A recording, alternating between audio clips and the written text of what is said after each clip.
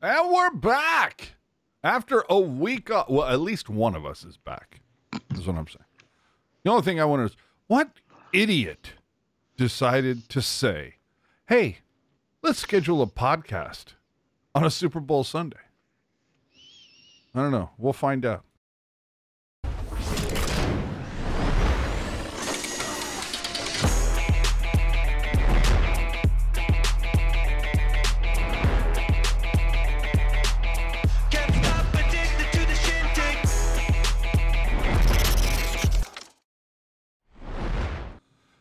Hey now, everybody. There's still a football game going on. There's like 2 minutes left. It might be tied. But we're still going to talk some Sharks hockey. And then when the football game ends, maybe we'll get serious. I don't know. We welcome you into show 183. Back to the unfiltered, unedited, uncensored, commercial-free Sharks podcast that is the Pucknologist here on Teal Town, USA. Remember, you can always keep us commercial-free by using the Super Chat option during the live shows. Better yet, find us on Venmo at Teal Town, USA. Remember, if you are new to the podcast, hit that subscribe button on the YouTube channel. Leave your take in the comment section of this video if you're not with us live. And if you're listening on your favorite podcast app, subscribe there. And what are you cracking there, Ian? Pepsi? The Diet Pepsi. Oh, there you go.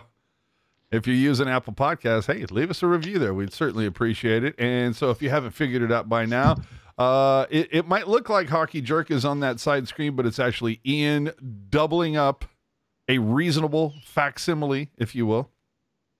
Ian, how you doing, buddy?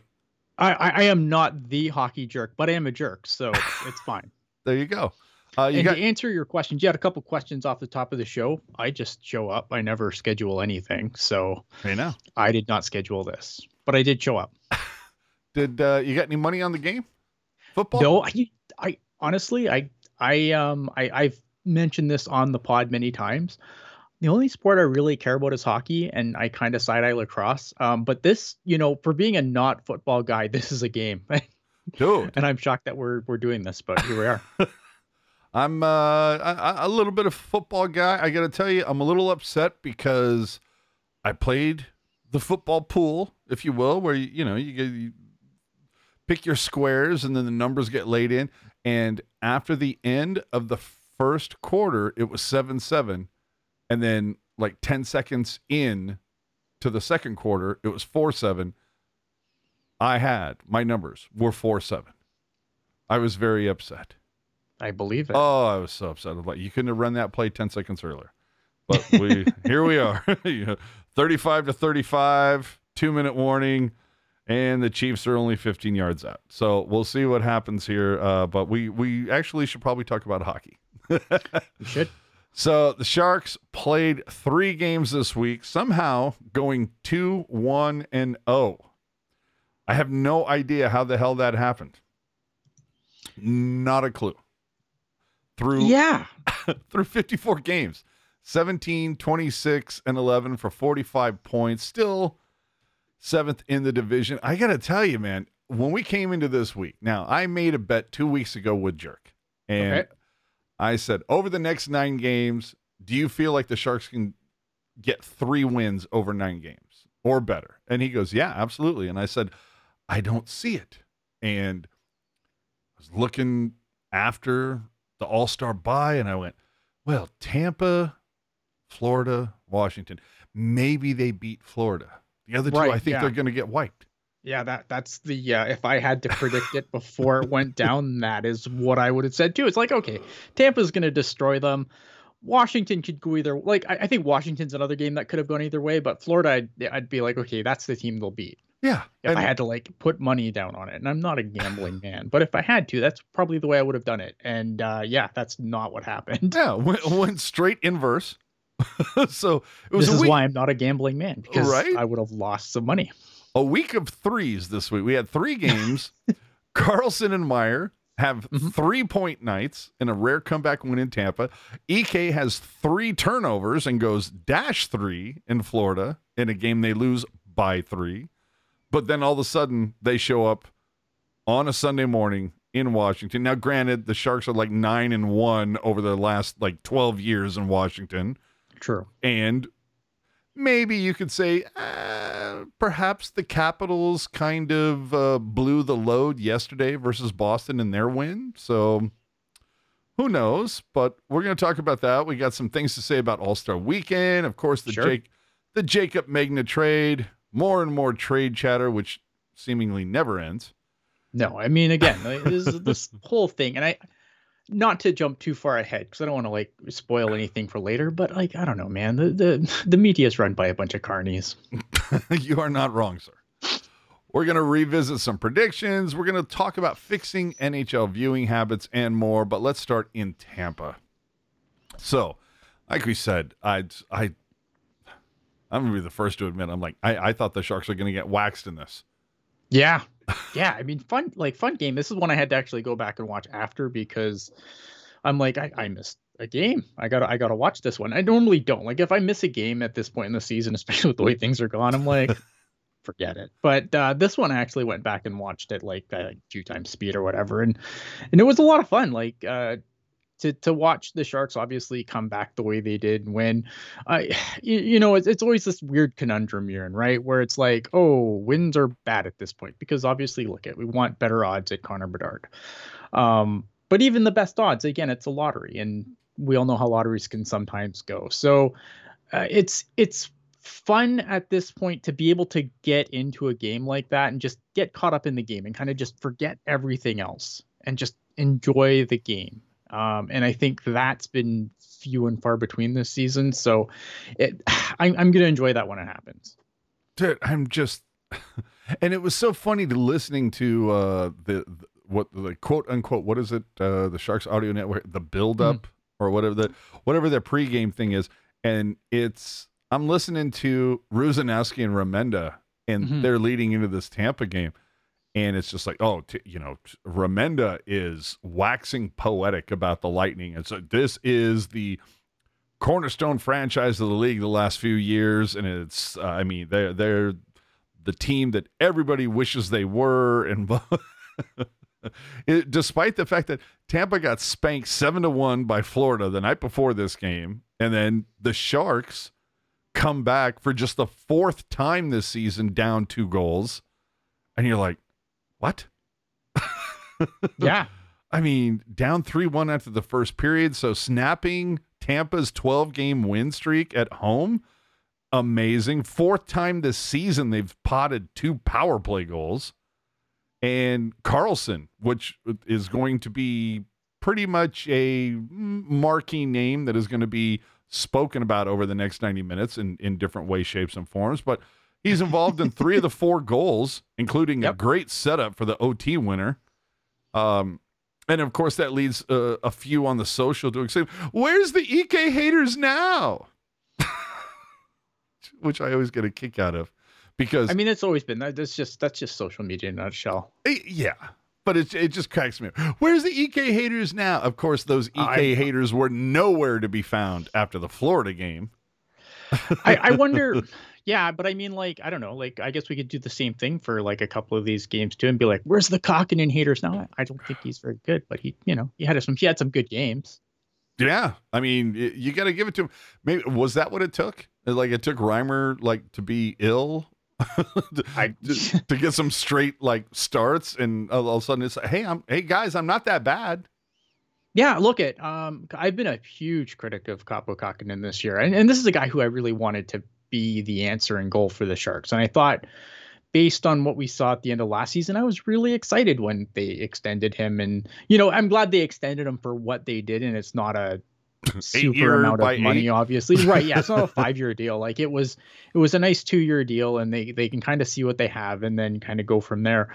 But yeah, like, I'm happy that he's kind of gotten some good games under his belt. I think he's had a brutal season. I don't think Reimer's been significantly better, but hold on. Sorry. The kick is up. The kick is good. As of now, it would appear the Kansas City Chiefs will win the Super Bowl 38-35. But anyway, go ahead. Yeah. So I think I don't know. I look at the season that they've had, and look at this was.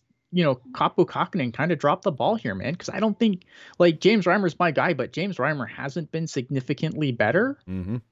And like, so if this was the season where you could have like seen a passing of the torch, this was it for Kaapo Kähkönen, and he's failed to do that. And now the Sharks are going to have to try and figure out something in goal for next year.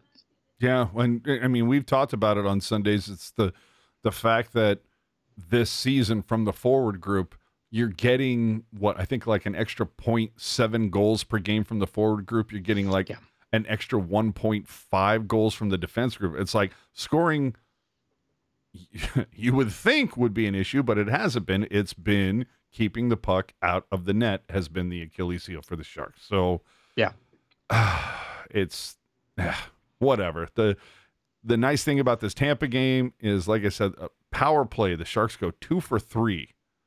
So it's, been quite a while since they've potted 2 power play goals. So you like that. The other big thing that everybody was talking about, Ian, of course, was that Kevin Cheveldayoff was in the house. And you're going, uh-oh, is Timo getting a look up close? Or anyone, yeah. Yeah, I think he might. So we move on to the Florida game. Florida, by the way, LeBanc scratched all week. Whatever. Just trade him at this point. Dude. Like, I don't know where he's going to go, but like at this point, like they just, again, like, and I've mentioned this on After Dark a lot, and I think I mentioned this last Sunday too. Like, as much as I feel for this Kevin LeBanc situation, like I do have questions because this is the 3rd straight coach where he's found himself in the doghouse by this time in the season. Yeah. So maybe it's you. Yeah, like I like Kevin LeBanc, don't get me wrong, but I have questions at this point because again, you can Bob Boughner's like, well, Peter DeBoer is an idiot too, but like, and I'm not like a huge David Quinn guy, although I think David Quinn is trying to set things to move this franchise forward. And I think to varying results, but at the same time, like at this point, it's 3 different coaches. At some point, you have to ask the question. Oh, my Lord. So I don't know. Like I think, is it dumb that they're not playing LeBanc? Yeah, I think so. I don't think that they have better players that they're currently playing instead, but again, 3 coaches, 3 years, what's going on? Well, the other thing I want to point out is the fact that Noah Gregor is daring Quinn to scratch him at this point. Like Gregor has made the most of this. It's like, whew. But you can play both. Oh, of course. You don't have to play one or the other. That's the thing that drives me crazy about this, right? Because they can find a spot for Gadjevich and Isimont and all these other guys, but that's all they are. Absolutely. Right. And I think that's the frustrating part. But it's just the fact that it's like you're throwing in LeBanc over Lindblom or, I don't know, Svechnikov.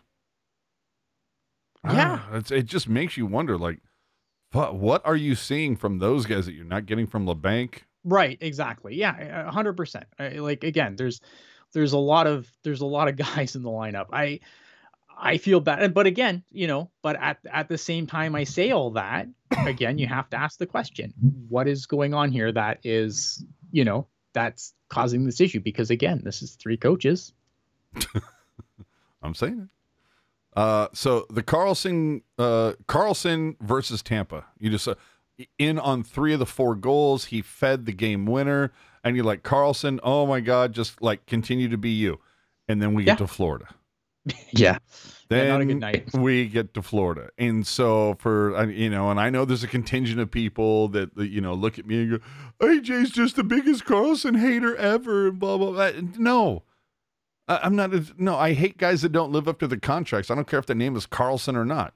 And as far as I'm concerned, those first 3 years, Carlson didn't live up to it. This year has exceeded his contract. Now, like he's going to be a finalist for the Norris. Yeah, I think they should already etch his name on the trophy. Now, that being said, dude had a horrific game against Florida. Yeah, it wasn't a good game. Dude, the final score was 4-1, and Carlson could have had assists on all 5 goals. It was horrible for Carlson. I think the other thing too with that Florida game, and I did mention this in After Dark, is I think that Florida did a good job of seeing that. Like I feel like sometimes the Sharks kind of force plays to Carlson too, and I feel like Florida did a good job. And then this is not trying to, I'm not trying to like defend Erik Karlsson here. This is just my view of the game, and I felt that the Sharks, especially when the net was empty, they were just really trying to force pucks to Karlsson that just weren't there. Like there's plays that just weren't there that the Sharks were trying to force. Yeah, but I mean, you had two empty netters, and both of them were off. Like the first one was a giveaway from Karlsson. The second one was him not being able to fucking pick up a what for most people is an easy pass at the blue line. Yeah, but I mean, whiffed. again, you have guys coming at you. Like with the way that Florida's rushing, Florida knew where the puck was going. To me, I know, that's an X's and O's issue just as much as it's not a great play issue. But it's just, ugh. Yeah, Man, that was giving up two empty net shorties. Oh yeah. But not to be outdone. Now in that game, like I can sit here and dump on Meyer or dump on Karlsson, but Meyer posted a -4 in this game. only one to be that bad. So I mean, it was spread around a little bit, but. For all the people after Tampa, where are the Karlsson haters now? It's like, hey, where's the Karlsson lovers after this game against Florida? You know what I mean? Like, if you're going to say it one way, you better own it the other way. And Karlsson had a horrific fucking game against Florida. It wasn't a great game. And I did enjoy the, like, when he left, like, the game was over. Oh, and he was pissed. He was pissed. Well, he should dude. Should have been pissed. Like, I'd be pissed off too, man. And, like, with seconds left, he abandoned the team. No, he didn't. He went to the fucking shower 15 seconds early. Get over it. Dude, he bailed because he was disgusted. And I think for most of all, he's disgusted with himself, which rightly so. Like, dude, you had 100%. A horrible game. Own it. And he did. So I give him all the credit in the world for that. He had a monster of a week. Yeah. Washington, I posted it after Barabanov scored earlier today against Washington, which was the second goal of the game, that Karlsson was in on 6 of 7 goals that had been scored that week up to that point. It's like, that's a monster fucking week. Like, I give him all the credit in the world.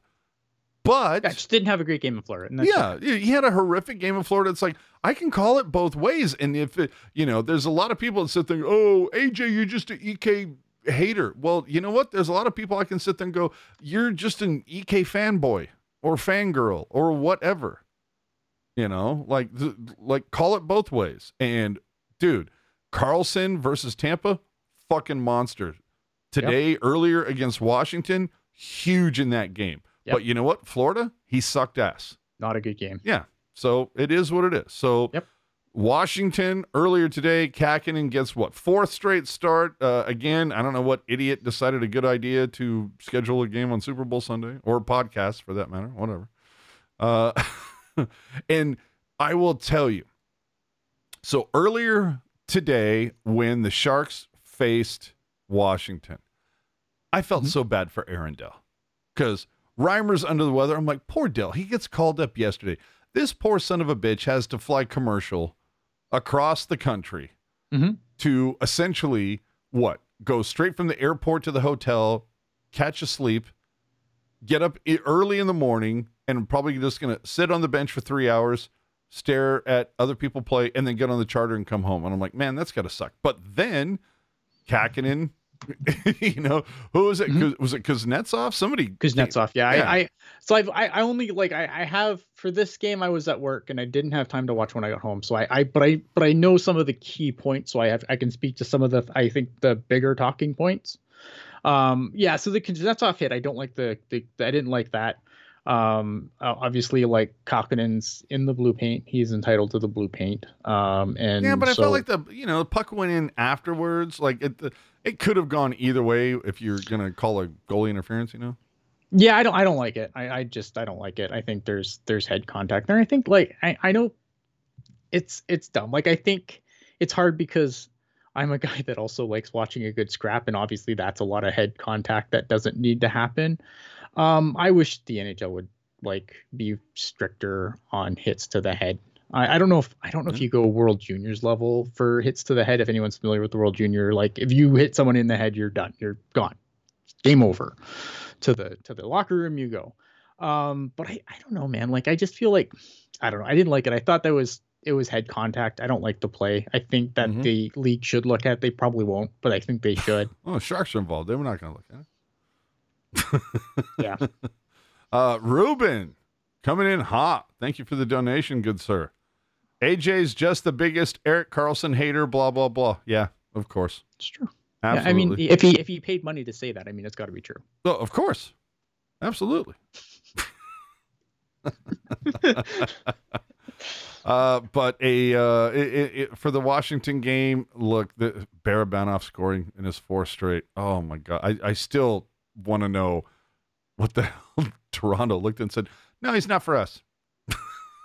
Just, I don't even get it. But I felt like this one, it was the Sharks taking advantage of a Caps game that tried to blow their wad the day before in Boston.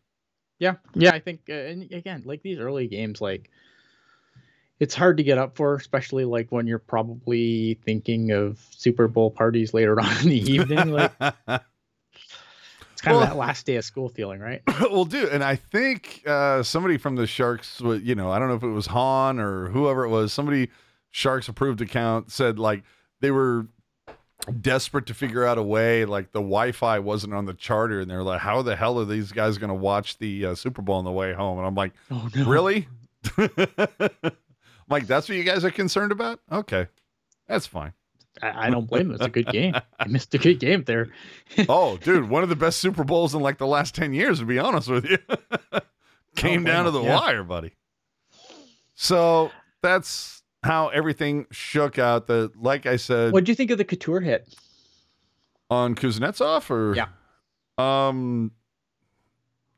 don't know. I mean, there's a lot of it was like, oh, he was answering, for the shot on Kapanen. Sure, I got that. I don't know that I would look at that. To me, I look at it and I go, the hit, well, yeah, perhaps, but it's just kind of like, well, maybe the hit was there and he took advantage. I don't know. It's like, if you're not going to call the shot on Kapanen, then you don't call the shot on Couture. If you're an official, you sit there and go, all right, response has happened and we move on. I'm curious to see what the league, like, I'm curious to see if either play gets a call. Cause I think both of them, like, there's definitely, I think you could make a case for both plays to get a call from the league, but spin the wheel. Yeah. Good luck if they're going to answer the phone. So let's move on to our heroes and zeros. And for the week, I mean, obviously EK is the sexy pick because, I mean, like I said earlier, Sure. he was like in on all but every goal. It was like one goal he wasn't a part of. Versus Tampa, 4 goals scored. I think he scored the first one, didn't have an assist on the second one, but assisted on the third and assisted on the overtime winner. Huge assist, of course, on the overtime winner. Like I said, Florida assisted on all 5 goals scored, whether it was Florida or San Jose. Today had a great game, key in putting the nail in the coffin. So, like, EK, I would say, yeah, that would be my hero for the week. But you know what? That pick is too sexy. So I'm going to go with Barabanov. Okay, I like it. My hero of the week, I'm going way off the board for my hero of the week. Yeah, bring it. So my hero of the week is actually not even a Shark. It's William Eklund is my hero of the week. William Eklund. Eklund had a 7-game point streak stopped in a game against Calgary and then turned around and had a 2-goal game the night after. And also has now quietly taken a tie in points total lead on the team with Egazino. I think Bordeleau gets a lot of the pub, and is justifiably so. 19 goals on the season. Obviously, he's been a big driver of goals, but I think William Eklund, after a slow start, has had a hell of a season for a first season in North America. That's fantastic. I love that. And to go back to my choice of Barabanov, the thing is, that dude's making, what is it, 2.25? Yeah. So, yeah. Or no, 2.5. Yeah. No, wait a minute. What do I got? Yeah, 2.5. 2.5, and he signed for one more year after this year. And You look at what is it, the return on investment cards that the Athletic puts out. I think it's Dom and Yeah. what's the other guy's name, McIndoe or whatever. But those cards that they put out, Barabanov is playing like a $5.5 million player at 2.5. And it's like if you were to take LeBanc and Barabanov and switch their contracts, I think everybody would be like, yeah, makes sense. Yep. So I'm dying. That's the problem with that. But that's the problem with a guy like LeBanc, right? Because LeBanc is an elite. I think there's a lot of really good players making like around that 5 million mark, and I think that's with the cap being what it is. I think it makes players like that difficult to handle. I'm like fucking Suomela. It's like I just look at what Barabanov has done for this club, and I'm like, how did Toronto like say nope, not for us? Sometimes change of scenery can do a guy just a world of wonders, right? Like unless your name's Ryan Merkley. Unless your name is Ryan Merkley. So far, not going so well in Colorado. Jesus. Yeah, not a great start in Colorado for Ryan Merkley. I think he's played 6 games. He's -6, 1 assist, and was a healthy scratch yesterday. So yeah, not a great start there for him. But yeah, I think like when you look at a guy like, sometimes it's just whether it be systems or whatever. I think, sometimes guys just do better in a different environment. And I think Barabanov got the opportunity. And I think that's the other thing too, right? It's about opportunity. And he wasn't going to get that opportunity in Toronto because obviously they have a lot of skilled players. So they probably look at a guy like Barabanov and be like, well, you're great, but you're not Mitch Marner. So I don't really have a spot for you. Yeah, that's the other thing. It's like Barabanov has excelled. And this, I think, is something that we've talked about for years. It's like, decent player does well when he gets decent line mates. Sure. It's like, was Barabanov being buried on the 4th line with shitty line mates in Toronto or whatever, but all of a sudden he's not the player to play that role either, though. That's the of course, thing, right?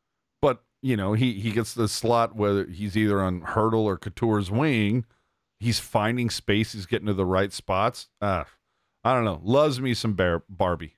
Loves me some Barbie. Zero of the week.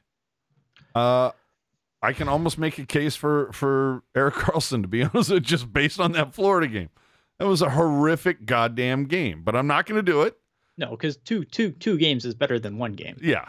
So I'm going to go Nico Sturm. Dude, I loves me some Nico, but I don't know, man. For the guy who post-game, who would just deliver all the honesty in the world, sometimes there would be a few games where it's like he felt like it was the only guy that I don't know, just made a difference to you when you're watching the game. I haven't seen him the last couple of games. Like, I'm not trying to shit on the guy, but it's like you're not making the difference that you were a month ago. Yeah. And as we're known here for on the Pucknologist, when you get called out, when we throw the 0 around your neck, all of a sudden you seem to do a lot better over the next week or so. Sturm, hanging that on you. Who's your 0 for the week? Oof. Mario. Yeah. I can't push back on that, man. Yeah, it's like, I mean, there was a couple of plays, there was a couple of goals that he was on the ice for that were pretty brutal. And I think he's just been like, I haven't had to do a heroes and zeros yet. And like, I'm just like, I think if there's a player that's disappointed me, I don't think there's a player on this team that disappointed me more than Ferraro at this point, other than maybe Kakkonen. Yeah, and you would think by this point, because I know at the beginning of the season, it was just very much just kind of like, well, Burns is out of here, and I feel like I need to try to pick up some of the offensive slack from him and blah, blah, blah, blah, blah. And you actually did worse the first 40 games, Yeah, and that's the other thing. I know we like to jump on Brent Burns a lot for his defensive. Burns to forward. Right. And, and I think Burns probably in hindsight got a lot of flack for Mario Ferraro's deficiencies, to be completely honest. And I don't mind coming over here and saying, yeah, I got that one wrong. Sure. No, I'm good with that. All right. So let's get into some talking points for this week, because, man, is there a lot of stuff to talk about. First off, All-Star game, baby. How'd EK do at the All-Star game? Well, he was paired with McD and Dry, and he had like a goal and an assist, no hits, of course. No, there's no hitting in Niels. Yeah. That's why 3-on-3 is like the perfect format for the Oh, it's All-Star great. game, because you can play 5-on-5, but none of those guys are going to hit. So 3-on-3, like, you can't bitch it's a no-hitting game. There's never hitting at 3-on-3. That's all it is. Right. So you're just looking for like, okay, who comes with the most creative goal? Yeah. The Pacific Division out again in the first round. It feels like it's been that way for like the last 5 years. But at least they didn't schedule the Atlantic in the first game. Because Smart. I was going to say that was the stupidest thing that I saw when Vegas hosted the All-Star game. Mm-hmm. They're in the Pacific Division. They schedule the Pacific Division in the first group. Pacific Division gets bounced. Half the fucking arena leaves. Yep. And same thing happened when San Jose hosted it in 2019. So at least they were smart with that. That needs to be the one takeaway that the NHL figures out. Whoever hosts this All-Star game, do not that should be the main event. Yeah, don't put that division in the first game, you morons. But we're gonna get a little bit more into All-Star in a minute. The Sharks traded Magna to Seattle for a 2023 fourth rounder. That's market value. Yay. Yeah, I think it's great. I think they sold high. I think they sold high, and they were incredibly like Jacob Magna. Jacob Magna was a guy that wouldn't even gotten a trade for a pick like 2 years earlier. Bingo, exactly. You brought a guy up, you elevated a guy from that was the captain of your AHL team, and turn him into a third round pick. I mean, it's amazing. It's good, or a fourth round pick. It's great. So I'm like, you sold high. Like, you sold high because, obviously, this is a guy who was had the benefit of playing beside a guy who's gonna win a Norris, and it's not. Jacob Magna is not the reason Erik Karlsson's great.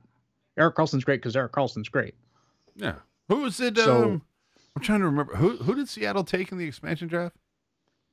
They took Alexander True. That's who it was. And who is now in the A and has been for quite some time. A.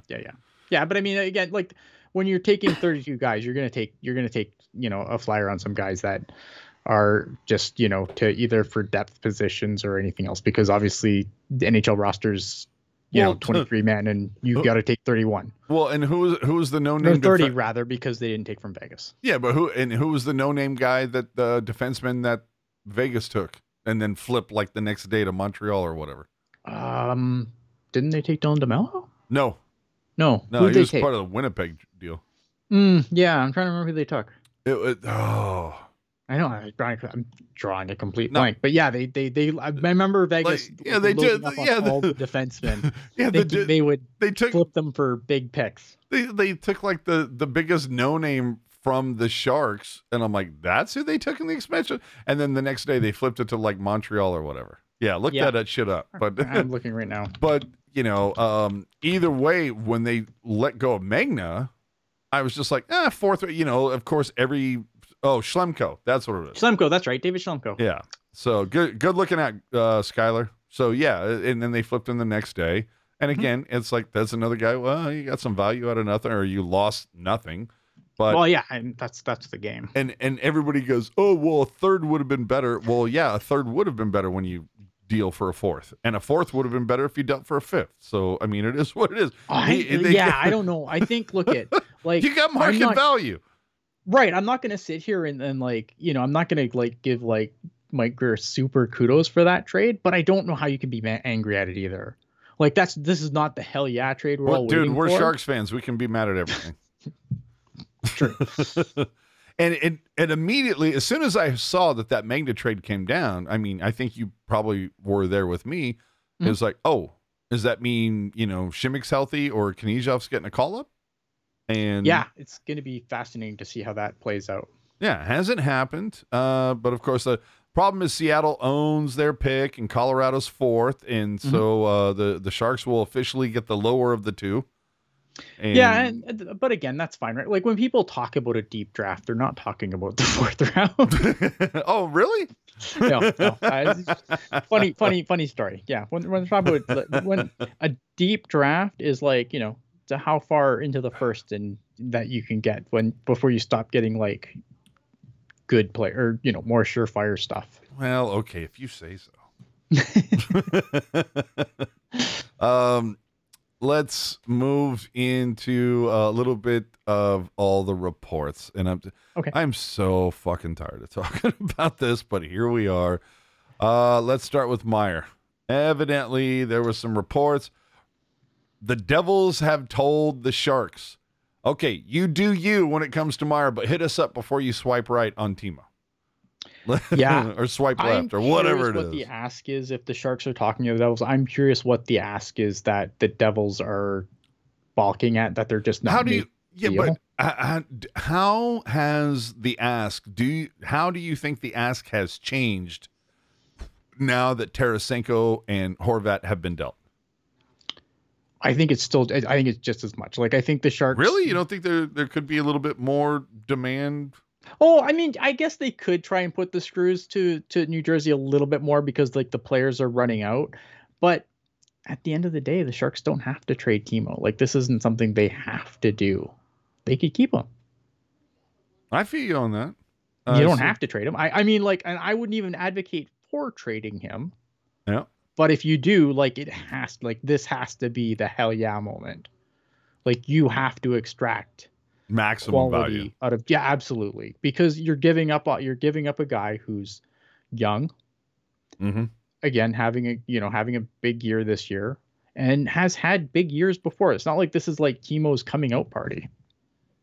Yeah, we know what we have here, and he's done it for 2 straight years. Like, there was a season there where I think a lot of us were just kind of like, okay, is Timo going to take that next step? And last season, he took it. And then there was talk of, well, was last season an anomaly, or is this what Timo is? And I think, if anything, Timo has proven, no, that wasn't what I am. I'm actually more than that. Yeah. So, hot damn. They have to, they have to extract max value. I think the Devils obviously I think it's smart for them to be like, hey, give us a chance to see if they, but I just wonder if they've overplayed their hand a little bit here. Do you think the Sharks are going to call them? You think the Devils have come off a little too, like, take me back, a little too desperate? Yeah, I wonder if they've overplayed their hand a little bit, and that's good for Mike Grier. Like, that's good for Mike Grier. That should give him the ability to get value for him, especially if you can come up with a really good trade to another team, and you can look. This is what this team's going to give me. Do you think the Sharks extract max value by holding on until the March 3rd deadline, or do you think it is better for the Sharks to wait until the offseason?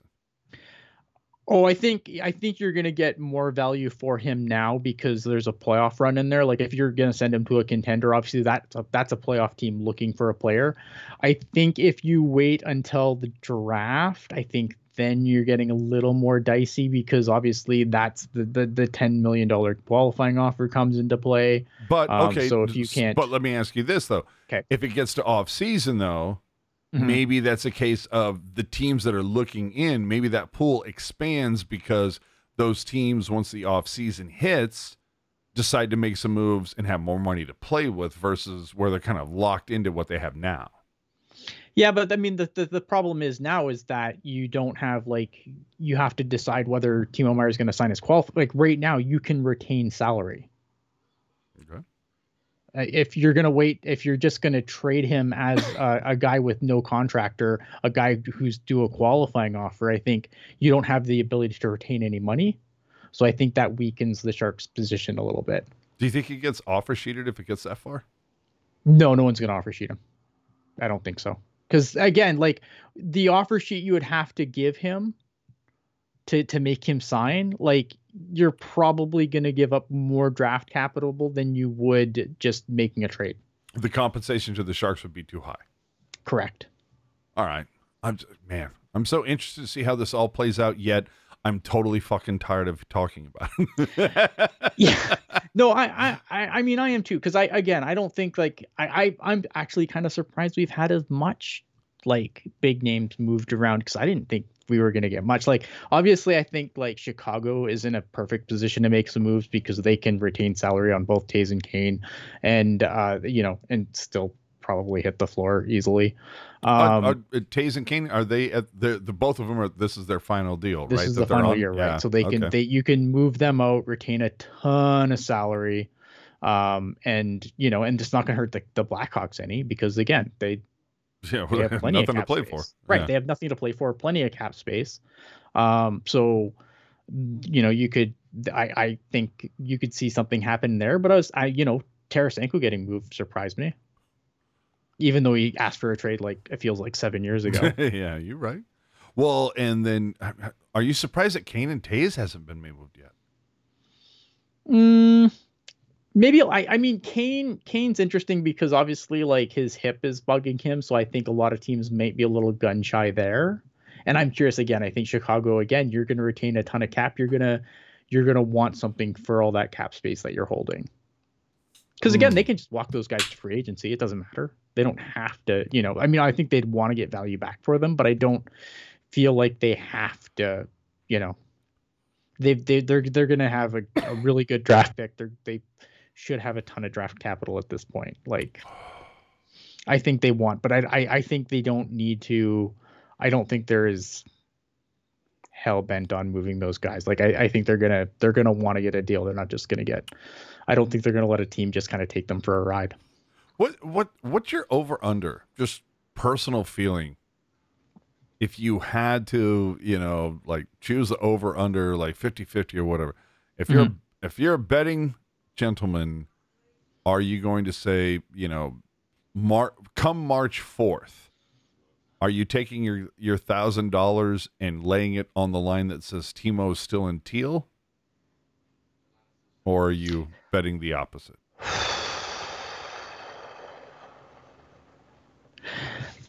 Oh, such a good question. And it really depends on the answer to that question would depend on another player.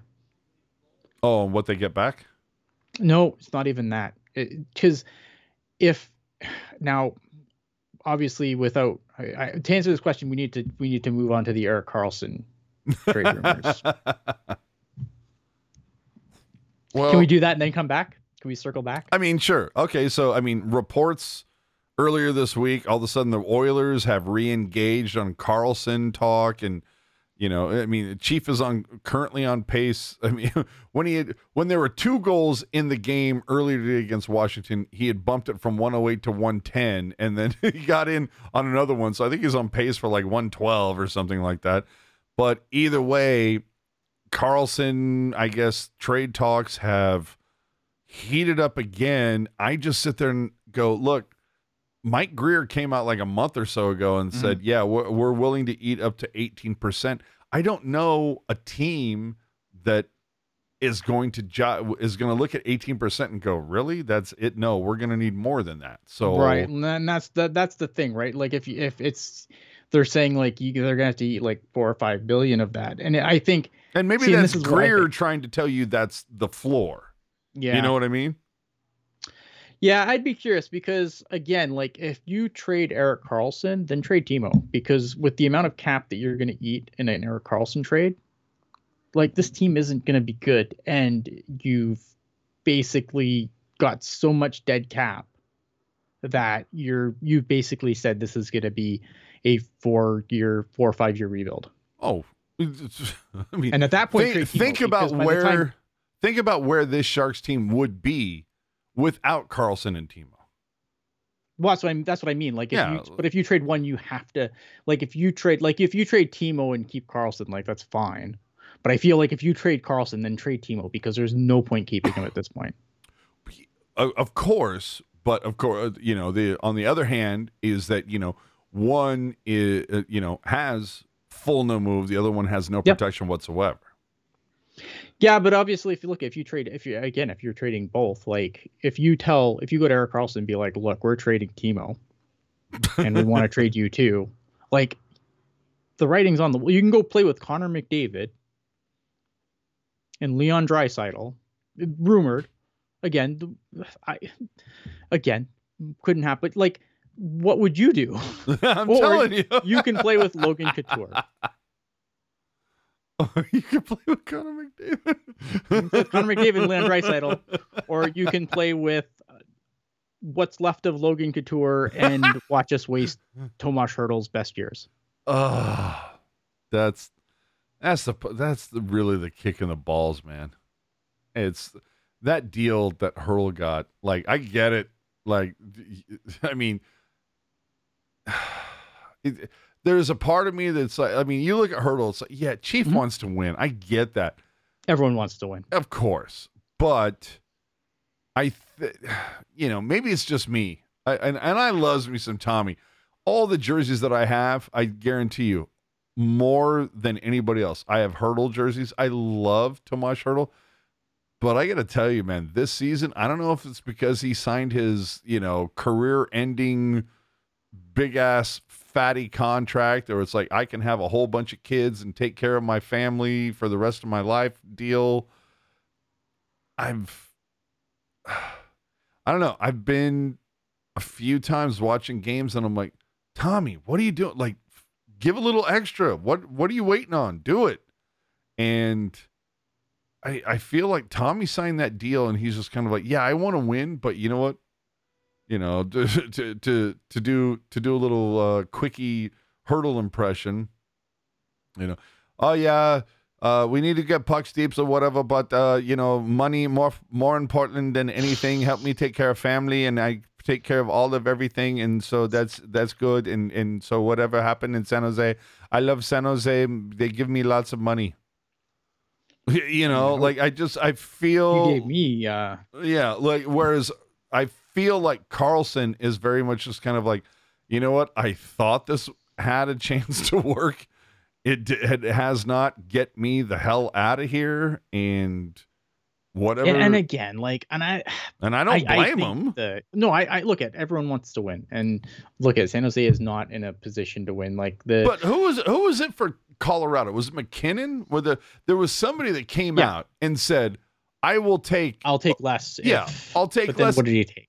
But then again, it was like Jumbo back in whatever it was, like 16, 17 or whatever, where he wanted to try to keep Marleau in San Jose, and he was just like, hey, I'll take less if that helps keep Patty here. And Patty was like, no, because San Jose isn't going to win anything while I'm here, so I want to get the fuck out. And then as soon as Marleau signed out, then Thornton said, oh, okay, then, yeah, okay, fine. I'll take all the remaining money. Thank you. Yeah, look, I don't know. I mean, again, I think the Erik Karlsson trade talk is sillier than the Timo trade talk. And that's what I don't get.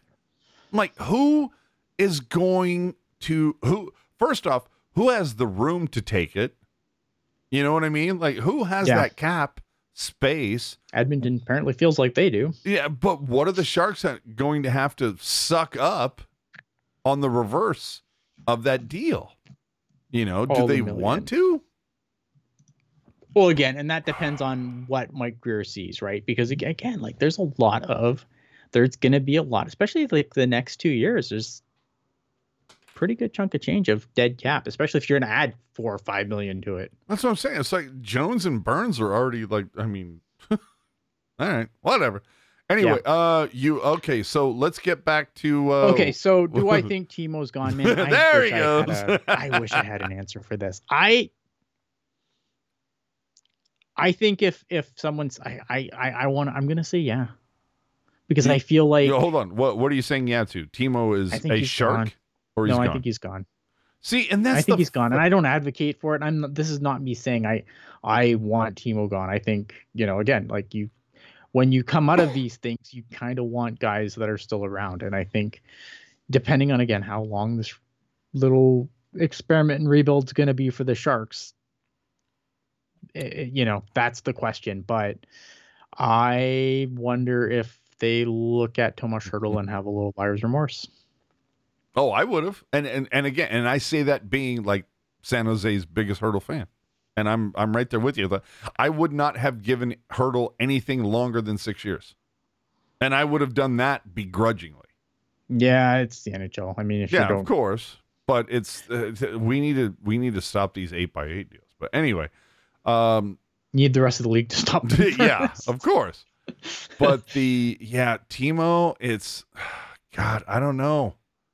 I don't know, and Jerk, of course, is a huge proponent. I mean, he's been talking about it for weeks and weeks and weeks.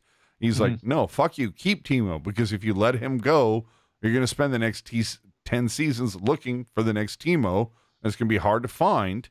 Yeah. But Depends again how long is this plan? That's the thing I wish I knew. exactly, and that's what you want to say to Jerk is just like, that's great. You want to have that Timo guy on your team, but if he's the only one, Yeah. it's like, I mean, it's just, oh man, I don't know.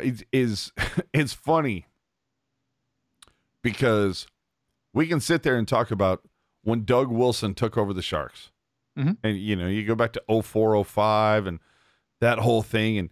And then in getting Joe Thornton for, I mean, Jesus Christ, from Macaulay Stewart and who was the other one? Stewart. Primo? I want to say Marco Sturm. Yes. Yeah, Marco Sturm. And Wayne Primo. That was Yeah, Wayne okay. Okay. I don't know how Alan Macaulay popped in my head, but whatever. No, not Macaulay. Yeah, no, not Macaulay. But yeah, Primo, I mean, Sturm. you look at that deal and you go, oh, that's a fleecing. Now, granted, out of those four names, Stewart is the only one to win a cup eventually with Detroit. But either way, you have that. Then you look at what Wilson gave up to get Dan Boyle, and you're like, fleeced.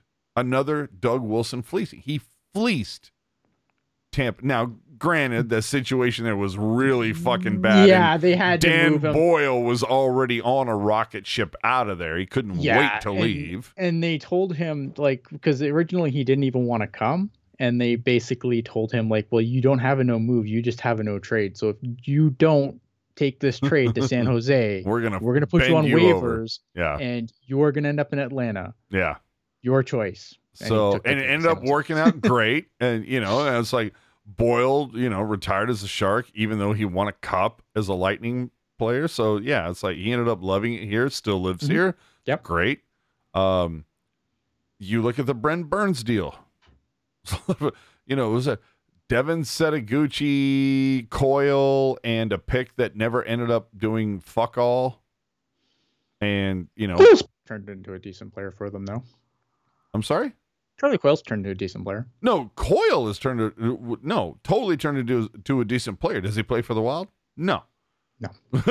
But it was the pick out of that. It was Setaguchi, Coyle, and a pick. And that pick ended up being some guy, I don't know, like nothing. Yeah, I remember. Yeah, I don't remember the name, but like Robbie notable. Thompson. He had like the whitest name ever, and never end up doing anything. So it's like, basically, my point is Doug Wilson won every blockbuster trade you can think of.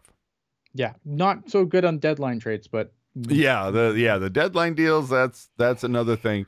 But the point being is that Mike Grier is, for whatever reason, that Doug Wilson decided to hand out all of these ridiculous contracts. Mike Grier is having to pay the price. Well, because the league, right? And I always say this. Look at again, like I am not Doug Wilson's biggest fan, but I will say I was until about 2016. Yeah, and then it kind of all just fell apart, right? But I mean, look at. The Sharks had a good run. I know some people are gonna be like, "Oh, Ian, how'd they have a good run? They didn't win anything." Yeah, but like, come on, lots of teams have competitive. Don't win anything. Dude, exactly. They went to the goddamn playoffs for like 14 to 15 years. They were pretty fucking competitive. There was so many seasons and such a run of time where it was like, I'm not, it wasn't like this season where it was like, God, I wonder what we're gonna draft. Like, and that's the conversation in October before the season starts, where it's like, oh, we might win the cup this year. Like. That's where I would rather be as a fan. This sucks. Like, yeah. Oh shit.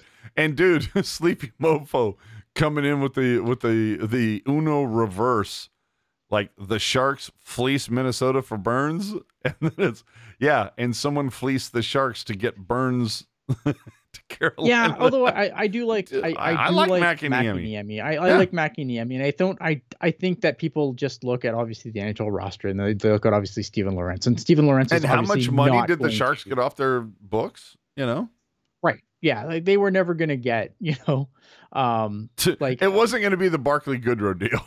Correct. Correct. Like it was. I'm not look at, and again, like it was an underwhelming trade. I'm not disputing, but I think McIniemi was a nice get in that. Although, if he could stop a puck in a shootout, I would like him a little bit more right Would now. be nice. Yeah.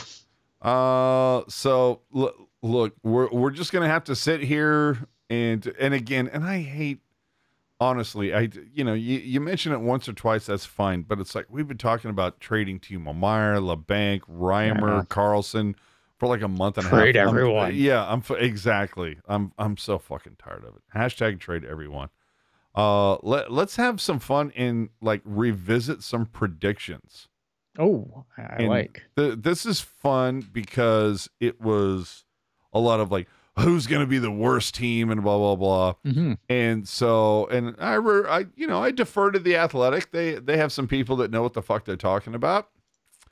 And who do you think was, I'll throw this to you, Ian, because you're the only one I'm talking to. Who do you think, who do you think was listed as the team that was going to be the worst this season? Chicago. No way. No, second. Oh, second worst. Who's going to be worse? Montreal? Arizona. Dude, yeah, okay, fair. Montreal and, of course, Columbus didn't even make the list. They had it where who will finish last place? 64% of the vote went to Arizona, 28 went to Chicago, 5 went to Philadelphia, and 2.5 went to San Jose.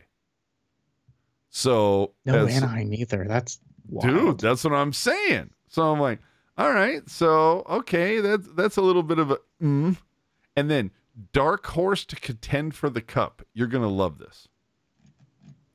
The dark horse, because obviously a lot of people have their beauty picks. You know, obviously you're gonna go with like the team who won it the year before. So of course Colorado's gonna get a vote and blah blah blah. So who's your dark horse? Because I have 6 names that I think, and I think 3 of them are going to make you laugh your fucking ass off. Vancouver. Third on the list with 18% of the vote. Yes. Who else were people really, really high on to start the year? The Blues? Not even close. Not even close, Not even close. Dark horse. Islanders? No. Nope. Oh man, I'm not sure. All right, I'm lucky I got the Canucks. So you're gonna love this. Okay. So 33% of the vote, dark horse for a cup. And when I tell you this, you're gonna be like, "Yeah, it makes sense." Dallas Stars. Okay, yeah, that makes sense. You sit there and go, "Yeah." You're like, "Nope, it works." This is the one that I feel I like when I hear it, I go, really? 20% New Jersey Devils. Yeah, I was so at the beginning of the season. I'm like, really? Devils this year, I was so sour. Like I remember when like everyone was putting out like their predictions for how the thing went, and they had like all these people had the Devils over the Rangers, and I'm like, you guys are smoking crack. Like what is going on with all these models? No, the models are great. I'm an idiot. All right. So Dallas Stars, 33%. I told you 20%, right? Devils. Number 3, the Vancouver Canucks. You got it. 18%. Okay. Number 4 at 15%, Ottawa Senators. Yeah, I think people thought Ottawa was gonna make a little bit more move than they did. Well, and maybe, I mean, who was it?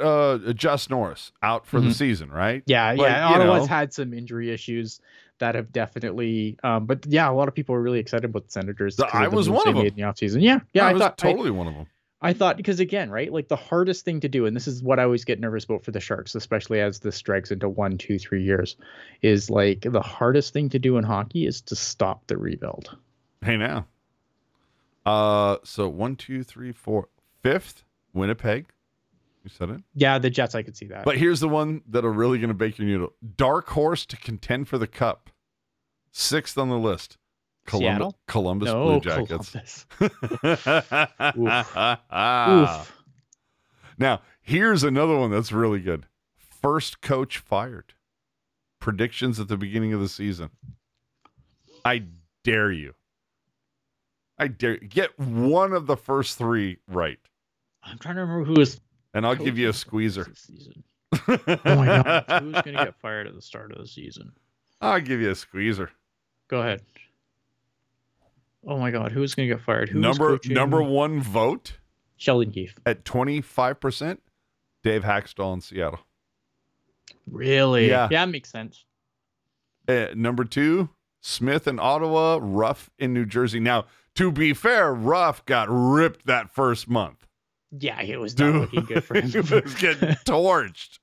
And then, of course, nobody is going to be shocked by the fact that coming in fifth was Sheldon Keefe in Toronto. Yeah, I mean that I think he probably gets fifth every season in this, right? But whoever is coaching Toronto is going to get fifth. You know, if they don't win around this year, I don't know. Like, how do you walk that back? Yeah. Now, like, I think it's going to be just a massive cleaning house. Now, here's a good playoff prediction. The West playoff field. Who do you think was the number one team picked in the Pacific? Edmonton. Nope. Calgary. Yep, there you go. Okay. I knew it was one of the Alberta teams. So Calgary, next one, call it. So this is how they, the quote unquote prognosticators that are paid to do this, they thought the West was going to finish Calgary, Colorado, Edmonton, Minnesota, St. Louis, LA, Nashville, Vegas. I don't know how you disrespect Dallas that hard, but whatever. But Seattle, second, only above San Jose. San Jose was predicted to finish last out of the entire West field. I knew that people were sleeping on Seattle. I'm not sleeping on them this hard though. Like I didn't have them doing this well. I thought like the forward group was going to do fine for them, and I think they've outscored a lot of their problems, to be fair. But I didn't. But it just goes to point out that it's like a lot of let's be honest, dude. 99% of the preseason prediction, but like, dude, I've said this before. When it comes to the predictions, you're going to finish one of two ways. You're either going to make 5 predictions and 1 of 4 will come correct, and the one that you got, it's going to be the one that everybody else and their mother went, well, yeah, duh. And you're going to look like a total fucking moron that doesn't know anything. Or you're going to be on the other side of it where you hit 4 of 5 and you're going to sit there and, break your arm patting yourself on the back. And everybody's going to be like, look at this, know-it-all motherfucker. But it's just, you're not going to win. No, I don't think I mean, I look at what I thought the Pacific was going to be before the season. Like, I thought it was going to be Edmonton, Calgary, everyone else by a significant margin. But you know what? The thing is, no one's paying you to write articles about it. That's true. That's true. And you get it right more than those guys do. So this season's been wild. Oh, wild as fuck. So during the break, let's dive into something. I really don't want to talk about this, but I'll say it. During the break, I guess the Sharks launched something called SJ Sharks Gaming and set some sort of Guinness World Record for, I don't know, a longest amount of time that 2 guys never had sex or something. I don't know. Oh my God. Dude, I'm not a gamer. So somebody needs to explain the allure to me. Like, for me, a gaming console, that was something you had in your house because the weather was shitty outside and, you couldn't go outside. I mean, I'm a California kid, so it's like, Okay. oh, it's raining or whatever. When does Like it rain? it used to back in the day. Okay. It used to rain. uh, so it's like you weren't going out on skateboard or skates or, on a bike, or you weren't diving into the pool or whatever. So it's like when it was suck ass outside, that's what the gaming system was for, to busy your time. So I don't know. I just think about, can you imagine how great of a guitar player you would be if you actually like took the time that you spent playing Guitar Hero and used that time practicing how to play an actual guitar? I mean, I get it. I have a hobby, which is doing this podcast, but I do this for 2 hours a week, not like 4 hours a day. So you're going to have to explain to me I have questions. Okay. Is there a cloud outside that you feel the need to yell at right now? Is there anyone on your lawn? No, there isn't. Hold on, let me go check. I don't see one. I don't know, man. Like, I don't get the gaming thing, man. I just don't. I mean, I'm a pretty avid gamer. I enjoy it. Now, what are you playing though? What am I playing? Yeah, what are you playing? Like Grand Theft Auto? What are you doing? Sure, sometimes. I right now I'm playing. I think I'm just replaying Mass Effect right now, the Mass Effect trilogy. Never heard of it. Don't know, but okay. Oh man, you don't know about the time James Shepard left the Sharks to stop the Reapers? You know what? I never will. Sad. I don't know, man. Like it's just one of those things. But like I can also tell you, like I also play an instrument. I'm okay at it. I don't know, man. Like I think everything in moderation is good, and I don't really. I mean, there's especially like for that. And until I saw this in notes, I was completely oblivious to this whole thing, so I don't know what to tell you on this specifically. But I love the idea that you said everything in moderation is good. Meanwhile, I'm talking about them setting a record for like them playing it for like 28 hours straight. Look man. I mean, some people though. I mean, like some people, like there are streamers on Twitch that play games and they make I don't more get money that. than I do, dude. And that's the whole thing. That's the other thing I don't get. I'm like, how? And maybe I'm just quote unquote built different, different era. My parents would sit there when I was like 9 or 10 years old and put, this is way back in the, I'm that old. This is way back in the day where we didn't have regional sports networks. Sure. It was, if there was a baseball game on TV, it was almost always like, this is a nationally televised game, and it happened like once a week, maybe twice a week. But my post, the Giants are playing the Dodgers, and I'm like, I don't care, because I want to play the game. I don't want to watch it. I'd rather go play baseball than watch baseball. So that's my whole thing with the gaming thing, and I'm like, I'd much rather play guitar than play Guitar Hero. Yeah, I think, but that's the thing. I just think it's like for, and I think AO is kind of hit this in the chat. I think he put it perfectly. Watching gamers is no different than watching sports. You watch the people better than you that play at a professional level. And again, like there's people out here that. Oh, see, now I can understand that because I have watched a bajillion YouTube videos of people playing guitar. Mm-hmm. And I look at what they're doing with their fingers and how they're attacking the fretboard, and I go, "Oh, okay, I need to adjust how I am playing for that." Yeah, so that I understand. I get. It's a hobby, man. I think everyone has different hobbies and different people enjoy different things. I don't know. I like I said, I like to do a lot of different things, but I definitely do enjoy just kind of chilling out. When there's not hockey or anything going on, I want to just kind of shut my brain off, play a game. Yeah, I like it. I don't know. All right. 6 games until February 25th.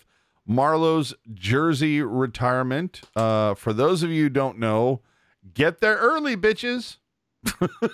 Yeah. I think the game is listed to be, 7 o'clock start or 7:30 or whatever. But because there's going to be so much going on, it's actually going to start at like 5:30, which means the doors are going to open at like 3:45. So my point is, block out the day, people. Just block out the day. Get to the tank early. Park. Walk around the tank. Go, eat at places that are around, and get there early. But get there early for the whole retirement thing. It is supposed to go off at 5:30. And to be honest, this is just me, you, and all the, this is just you, me, and the other girls in the house. But I'm telling you right now, it would not surprise me. I'm not saying I know anything. It would not surprise me if the Sharks try to work with the city to do a street rally early in the day, maybe one of those red carpet things, because we know the day before there's going to be a Legends game at Tech CU where you're going to have the Ryan Close, the Danny Heatleys, the Dan Boyles, all of those people. It wouldn't surprise me if there's some sort of street rally red carpet thing. My point is, after, I don't know, about 1:00 that day, just block it out. Go to SAP. Shit's going to happen. Yeah, I mean, it sounds like it's going to be a ton of fun. One of those things where it's like, you envy not being local for something like that. Yeah. So that's all it is. Alex telling AJ, you're from the Atari era. Us kids born from 89 to now have come leaps and bounds. 90s were golden. Dude, I played Nintendo. I played Super Mario. Fuck you. But the point, I think there's a point there, right? Like there's some some games now, some games now have storylines that are that rival movies, man. Like Red Dead Redemption 2, for example. I think that is storylines and visual elements. Yeah. I look at some of the video games today, and they have better production elements and more visual elements than some movies. And so I get that part of it. Again, I just go back to the whole thing. It's like, I'm glad that I came up in the era that I did, where, again, video games were something you did because it was too shitty to go outside. Because I was a kid who grew up on skateboards, BMX bike. And so, yeah. Either way, I'd rather try to figure out a new triad or a new scale on a guitar than sitting there with and I will never forget, dude. The first I went over to a friend's house and hooked up my buddy Tammy. She goes, I just bought a new TV and I just bought the sound bar thing, but I have no idea how to hook this shit up. You're good at this. Would you mind coming over? We'll have we'll split a bottle of wine and you'll help me hook this up. And I said, absolutely. Came over, set it all up for her. We had we shared a bottle of wine, had a couple pizza poppers or whatever the fuck it was. And then she goes, okay, so the thing that you hooked up for me is it's called this, the Wii, the Nintendo Wii.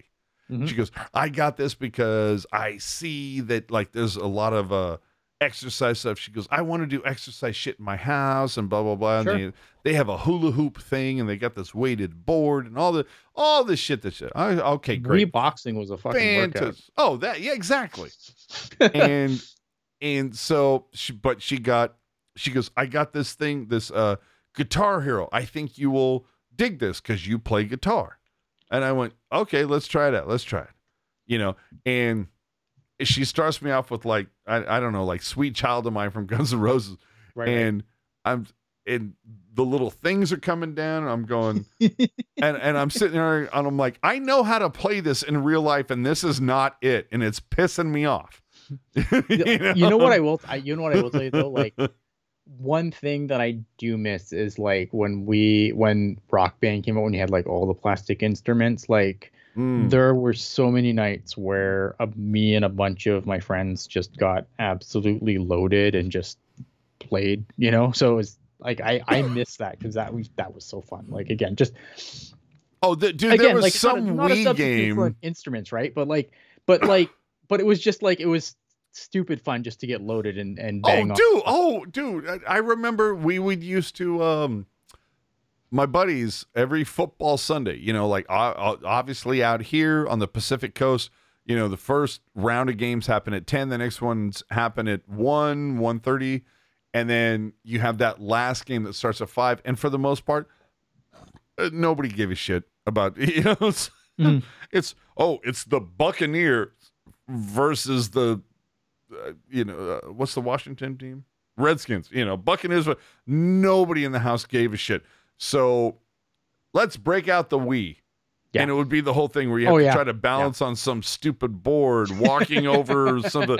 Yeah, and I'm telling you, we would laugh our asses off, and we'd had a lot to drink. So it's fun in that regard. That like something like that, playing in a group of people, absolutely funny as shit. Yeah, just some playing of those memories. Like I wouldn't trade that shit for anything. Well, it's like playing. What's the thing where you have like an easel of a whiteboard and somebody like shows you something, right. You have to try to draw it. Like Pictionary. There you go. Yeah, we play shit. Yeah, that type of shit, absolutely. But I'm talking about like the Chief, and I've got a couple friends where it's like they'll sit there Monday night, Tuesday night, Wednesday night, Thursday night, and they'll spend like 3-4 fucking hours playing guitar band or whatever. And I told them, I go, if you actually bought a guitar and spent the same amount of time, you'd be a badass guitar player. And so, but there's nothing on screen. Whatever. Let's move on. Move on. Thoughts on the All-Star Weekend? And we're a little late to the party. A lot of people talked about this. Dude, whoever thought it was a good idea to stretch out the pre-recorded events, they should have to fucking have a hockey stick like jammed up their ass. Yeah, they botched the skills competition this year pretty hard. Dude, the whole thing, it's like putting or recording the golf thing with Jason Robertson, recording the dunk tank with everybody.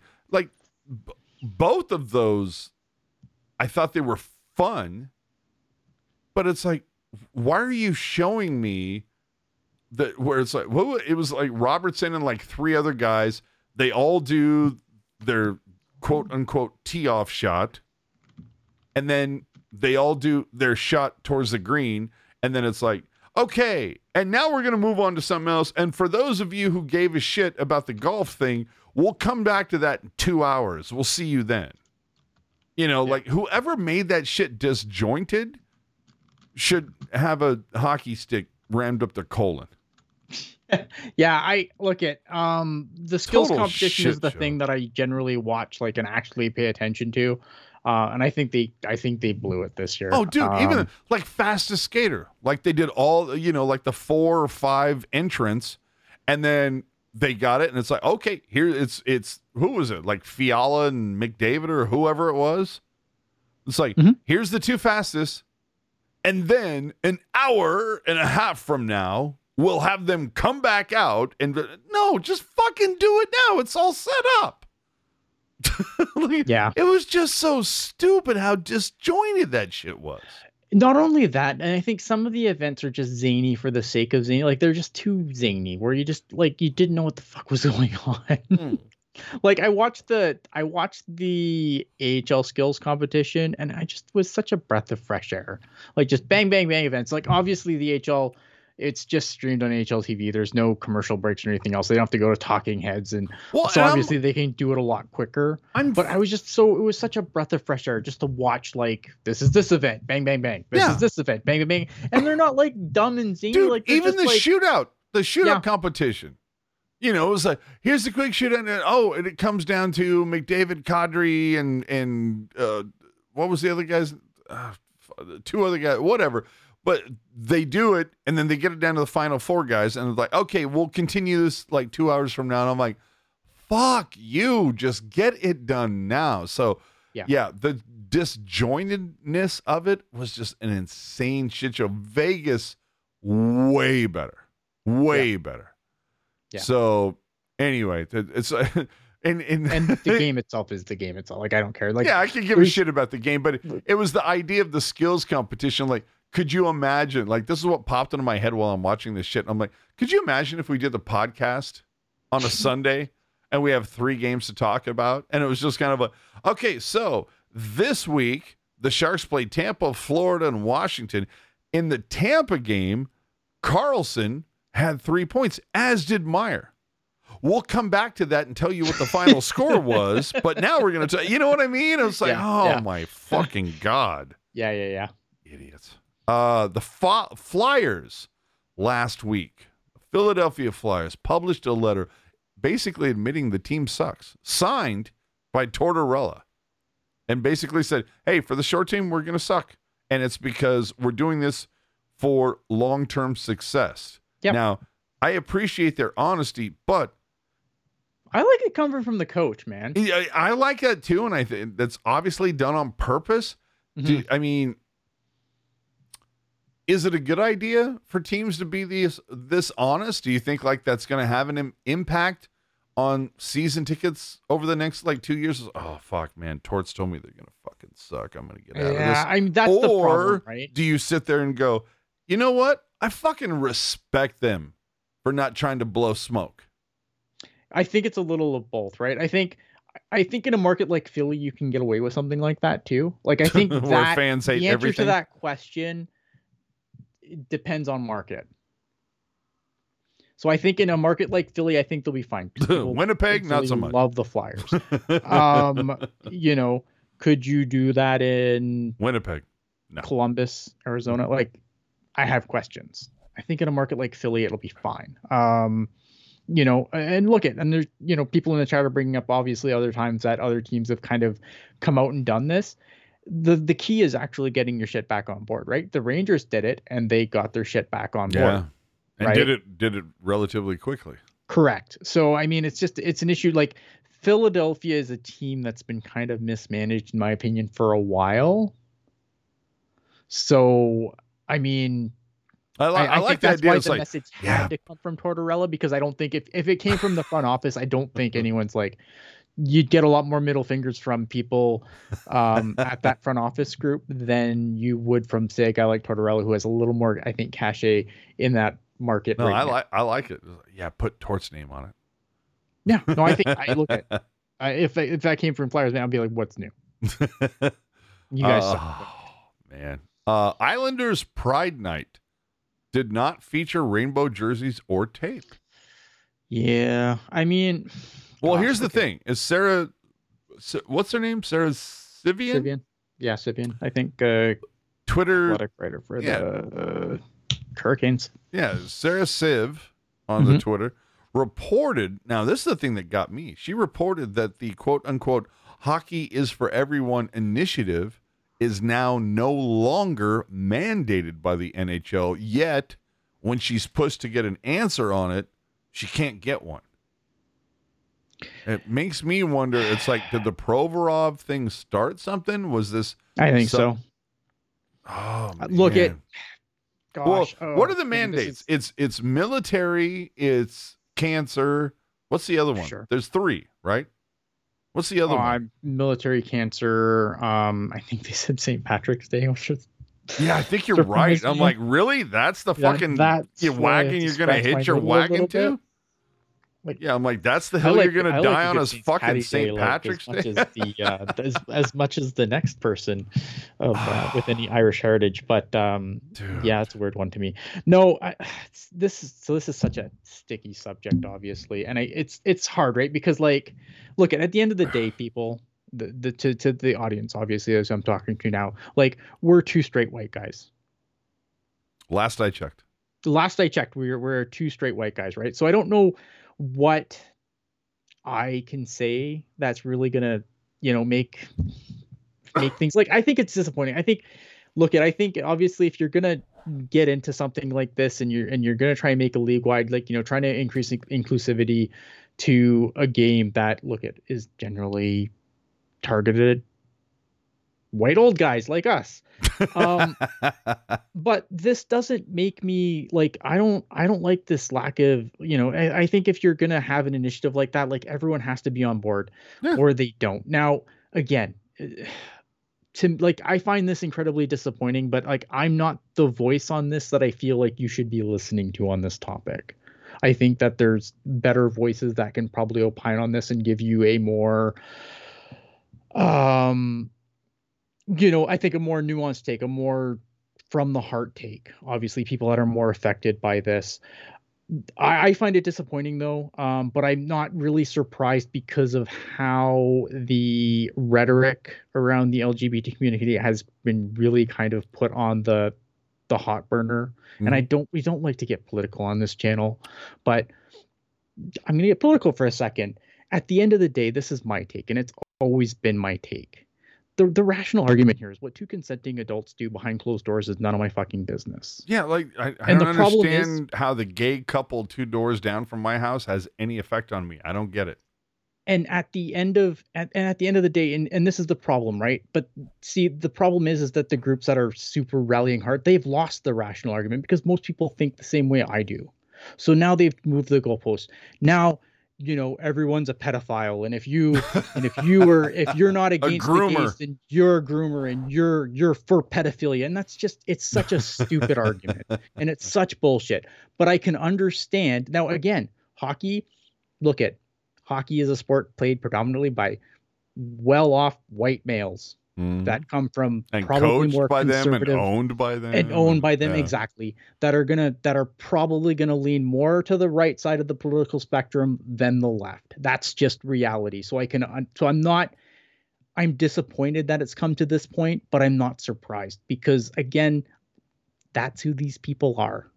And I don't have the answer there. Like it's a hard thing to reconcile that because obviously I am more on the left side of the spectrum. And if you want to be mad at that, go yell at me. I'm Ian Blogs Hockey on Twitter. You can tell me all your stupid political takes that I don't care about. But I'm pretty sure all of us here at Tailtown USA lean to the left side of the political spectrum. Yeah, So I just obviously these are not the people that it's hard to reconcile that with a sport that I love more than anything on this planet. Like this is my one passion is hockey, and the fact that unfortunately, you know, it's not run by people that I agree with makes that really challenging. And yeah, I think it's something it's hard to reconcile. I I don't give a fuck. Like love who you want to love. I don't Yeah. care. It's a But does it again, that's the rational argument. They've lost that argument. So that's why everyone's a pedophile now. I'm like, no, it's like hockey should be for everyone. It's like gay, trans, straight. What if you want to play hockey? You're into hockey? Fuck. Yeah. Like sit next to me at the bar. Let's talk hockey. Yeah. Like I don't care who you're banging. No, We're here to talk about hockey. but I can't force everyone to have my views either, right? Like, and that is the other side of the coin. Is like I can't force my views on anyone else. Like I wouldn't want to. Like you have to make your own mind up about what you feel is right, wrong, and anything else. I just hope that when you do it with a rational thought. And so yeah, so I mean, I don't know. Like I would love to hear again a voice who's more affected by this than me, the straight white male who happens to lean left on the political here's a spectrum. great comment from Alexander coming in on the chat. Says, Okay. as a gay man myself, I truly couldn't give a flying fuck if a player chooses not to celebrate Pride. Hell, I don't even celebrate Pride. Too much woke shit. I respect Provorov for what he did. And I'm not, dude, Alexander, you've literally embodied where I'm at. Like, I don't care. Like, yeah, dude, it's like the Colin Kaepernick. He took a knee for what the motherfucker got blackballed from football for no reason, all because. And the whole thing, and again, I don't want to turn this into a fucking Politico Fiestival thing, but it's like he took a knee during the anthem. He wasn't jumping up and down, screaming from the mountaintops. It was literally like, oh, the anthem was playing, I'm going to take a knee. He was silent in what he did. And who made all... And he asked the soldier, like, what would be the best way to do this? And then that's what the soldiers told him. But the thing is, it's like he literally did the thing that it was like I mean, I don't want to marginalize what he did, but it's like he did the thing that was literally the least offensive. It was like, oh, Anthem's playing, I'm just going to sit here and I'm going to take a knee and be quiet because I'm trying to draw attention to right. Yeah, you know, and again, the like, ridiculous policing that people of color have to deal with. yeah, and And I'm like I said, I'm sure my fucking Twitter people feed is gonna be lost their obnoxious. minds. You know, and the same people that lost their minds said, "Oh, breaking into the Capitol? Yeah, go ahead. Go ahead. You go do that." You know what I mean? I Anyway. mean, we gotta move gone on. way too Jesus down the rabbit fuck. hole here. Yeah. Okay. So if you want to hear us wax poetic about civil discourse, we'll be on Discord later. The NHL TV national viewership was reportedly down 22% this season, per findings from the Sports Business Journal. How much of the schedule is on ESPN Plus this year? About 22%? I don't know. Dude, make it whatever easier. amount of games it is, it's too easy. It's Dude, just make it easier to find games, not harder. It's like, consider the fact, dude, I'm a huge Sharks fan. I don't pay for ESPN Plus. right. And yet I've still watched every fucking game. Now, do I fly that pirate flag with pride? Yeah. Because if you're going to embrace this shit, you know, either do something collaborative with ESPN, like how they have Fox Business, CNBC or whatever. There should be a like ESPN hockey channel that is hockey centric. You know, oh, dude, it would be fantastic. Like the NHL Network version, but it's on ESPN. Or you go with a service like AHL TV that operates where there are 3 different price points. You can pay a price that you can watch every game that is played on the AHL season. You can pay a price where you see all of just your team's games, or, and this is perfect for the season ticket holder, of course, you can pay a price that you just watch your team's away games. Like, make that available for the NHL. But the fact that they're sitting there going, oh, viewership is down 22%. Well, yeah, because it's on like 18 different channels now. Like, how the fuck do I watch a team? Oh my God. You know, it's I bet the vast majority of hockey fans are like me. They're going to make an effort to watch their team that they root for. Absolutely. Yeah. But like, if I knew, like, this is the thing back in NBC, like I will say that NBC did a really good job that they had it at least instilled in my mind Wednesday night, rivalry night. Like every Wednesday, there are going to be 2 games. There was going to be a doubleheader every Wednesday night. Fuck, who is it? Oh, Boston and fucking Chicago again? Fuck you. But, yeah, and like, you know, the late game, it was like Vancouver, Dallas. Hell yeah, I'll watch that. Sure. I think, so there's a couple of things, right? One, I agree. I think games are probably too difficult to find. 2, I think that the paid options are shittier than the pirate options, which is a problem in itself. Completely agree. I can watch a Sharks game on a pirate feed. That's very, very good. The quality's fine. The quality's great. And, you know, and I get to pick what feed I'm watching. Whereas on the service that I pay for, I watch whatever feed they give me, which generally isn't the Sharks feed. I know people have heard me bitch about this for a long time, but it has to be said, right? Like the pirate option shouldn't be better than the options that I pay for. And it so is. And again, you know, and obviously look at the regional blackout thing is obviously a huge issue as well. Me and Puck, I talked about this last week where like a lot of teams, right. A lot of teams make a lot of their money off the regional broadcast deals. But you know, like he was saying, again, I don't watch other sports, but he says like Major League Baseball's package, you just get all the games. Yeah. And there's no blackouts. There's no nothing. Like, isn't that better? Yeah, it's 100% better. Yeah, you got to fix that shit, man. Ryan in the chat. I'm half on board, half off. He says, wokeness, digital board ads, lack of marketing big stars also contribute to declining ratings. No, in wokeness, fuck, no, what am I going to do? I'm going to burn the chat to the ground. Now, when you say wokeness, see, that's the whole thing is wokeness is such a huge umbrella, you know, that it covers, so, you know, like there's a whole squad of people on one side that they think it means this, There's the other squad. Like, is it like, I just feel like it's a catch-all for politics that people don't like. Well, to me, it's like wokeness. I think, it's a shitty word that I look at. I go, you know what wokeness is to me? It's the idea of being just, I don't want to say empathetic, but it's just like understanding. Nothing wrong with being empathetic. Yeah, I was gonna say it's like wokeness to me is it's not the idea of like, oh, I have to virtual signal everything. I'm offended by everything. No. To me, wokeness is just like this idea of like, can I realize that I'm not the only one on this planet?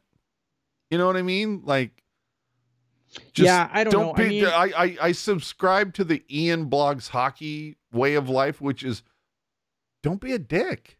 Yeah, just do you. I don't know. Like, and I think, I spend so little time online now, and and the reason why is because there's so many fucking douchebags that are virtue signaling, or it's the fact that it's like you say one thing that could be taken out of context. If they take you send out a tweet that has 18 words and they pick out 5 of them and they go, this guy's a racist. You know what I mean? It's just like, sure. Fuck, man. Just everybody needs to calm the fuck down a little bit. Like, yeah, man. This whole thing of woke, not woke. It's just kind of like, can we just be like empathetic to our fellow man and just? That's it, right? Like, I don't know. Like, I always just try to treat people the way they treat me. Exactly. Right? Like that's always been kind of my MO. I think if you've interacted with me on Twitter, I think you'll find you'll generally have a positive, because I don't argue with people. I don't have the time. I do. That too. I don't have the time to argue with people on Twitter. So like, if you ever come at me like a super like hot take that I'm just like, if I don't agree, I'm not gonna go around in circles with you. That's the whole thing. There have been people. Yeah, there have been people that come at me on Twitter. They come up to me and it's like, oh, AJ, you I don't know, you talked about how, much Erik Karlsson has sucked, and look at how badass he's been this year. And I'm like, yeah, he's been great this year. And I've admitted that. Did he suck the previous 3 years? Yeah, like two things can be true. I don't know, man. Like, the thing with Twitter too, right? Like, and again, this is, we need to fucking get away from this topic. But yeah, the one thing that I've always said, and this has kind of been my always philosophy for Twitter, and this is why I don't really talk politics on my timeline, and I try not to talk politics on this show. But do you ever remember the time on Twitter where you got into an argument with a conservative, because we're both liberal, and then at the end of the conversation that either you were a conservative or they were a liberal when it was over? No, me neither. So what's the fucking point? Yeah, you're never going to change anybody's mind. It's always instilled in them. So it's like, what's the fucking point? It's not only that, but when it's voting day, I go and vote for the party I think is the way that the country should go, and that's it, man. That's the end of the fucking day. I don't have time. But see that's the thing is, like, myself, you, Jerk, or whatever, we have open minds where we're accepting of knowledge that's beyond our scope. Like, there have been times. I'll hear you out. There have been times. Hear you out. There have been times where I reached out to you and Jerk on a shared DM, and I went, hey, I just saw something on hockey Twitter or whatever that saw that. And I'm like, wait a minute. You and I have been talking about something similar to this for a while. I thought that A equaled B. And then either you or Jerk would come back and go, well, A does equal B if C equals D. But if C doesn't equal D, then A equals F. And I went, oh, okay, cool. See, I didn't know that. Versus the fact where I would read something like that. There are the other people in the world that would read that, jump into our shared DMs and go, look at this slap dick who thinks A equals B. Who's this, schmo? Doesn't he know that D equals Z? Who's this fucking guy? And it's just like, no, I see certain things and I go, I don't know that this not to be true, but I know that you and Jerk know more than me about a lot of things on hockey. So I go, hey, I'm going to defer to the experts that I know and go, is this actually what this person is saying? And you will sit there and go, well, they're 80% right. Like, they got this part, but they didn't take into context that this. And I go, hey, I didn't know that. Thank you. Like, right. And I think that's the thing is people are so steadfast in their beliefs now. Like I will hear you out, man. Like I'm not saying that if I hear you out, I'm going to agree with you after, but I will listen. Yeah, I might not agree when it's over, but I'll listen. Like, and I think the world could use more of that. Puck Guy said exactly. he was told there'd be no math. Who? Puck Guy. That guy. So anyway, the other thing I want to do, can we go back to 1 through 8? If Please? you want to, I want to. I'm done fighting about it. Dude, manufacturing a rivalry just hasn't fucking worked. Over the last 10 years, has there been even one playoff rivalry that has come from this? No. I mean, it might save a little bit on travel. Who gives a fuck? I don't know about that. I think, look at give me one. Playoffs Name are me one. Born rivalries like. Name me one. I mean, Sharks Vegas. Who? Sharks Vegas. Oh, give me a break. Nope, don't fucking give me a break. Go on, dude. Go on you Twitter are playing the Vegas fucking. game. Give me a break, dude. No, Dude, that's a technicality. No, it's not a technicality. No, because when 1 through 8 start, or before they diverted from 1 through 8, Vegas didn't exist. So give me another one. My point. My point is that no matter, regardless of what the playoffs format is, it's going to make rivalries. The playoffs are good because of the playoffs. Okay, give me one not in the Pacific Division.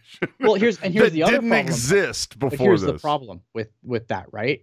Like what I consider a rivalry might not, like another fan might be San Jose Vegas, whatever, right? Because rivalries are so subjective. They're subjective to your own.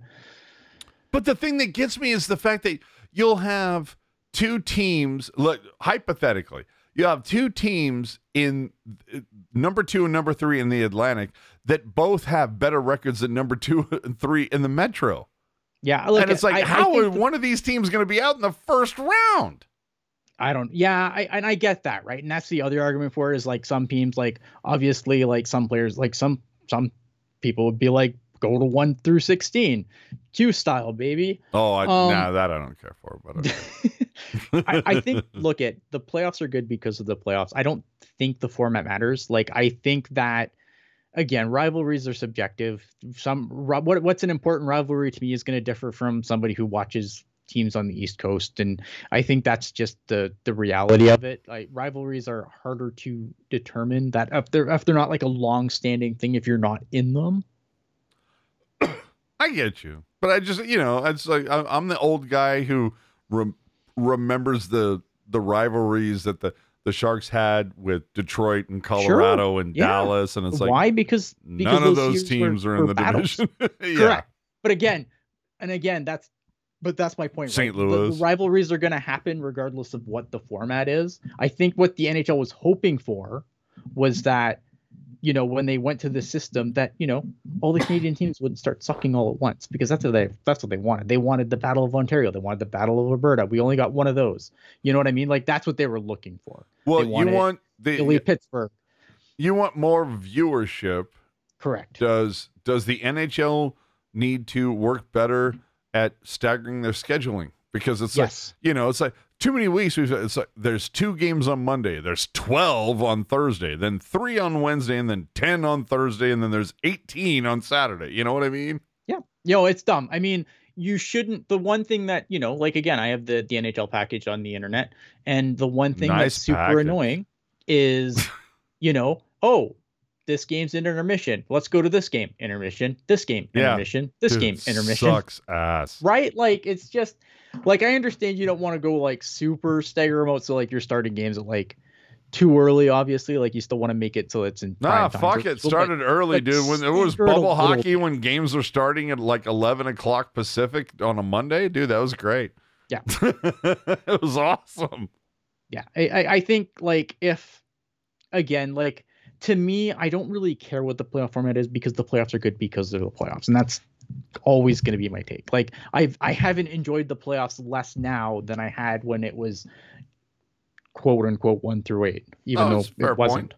Yeah, fair point. Now, what about it moving to a weighted schedule? Because there's been a lot of talk over like the last couple of weeks. It's, jimmying the schedule a little bit. So you essentially have 3 options. You stay with what you have, which is, what is it? It's 2 against the Eastern Conference, 3 staggered against the, Western Conference, but outside of your division. Then you have staggered 5 to 4, whatever, staggered in division.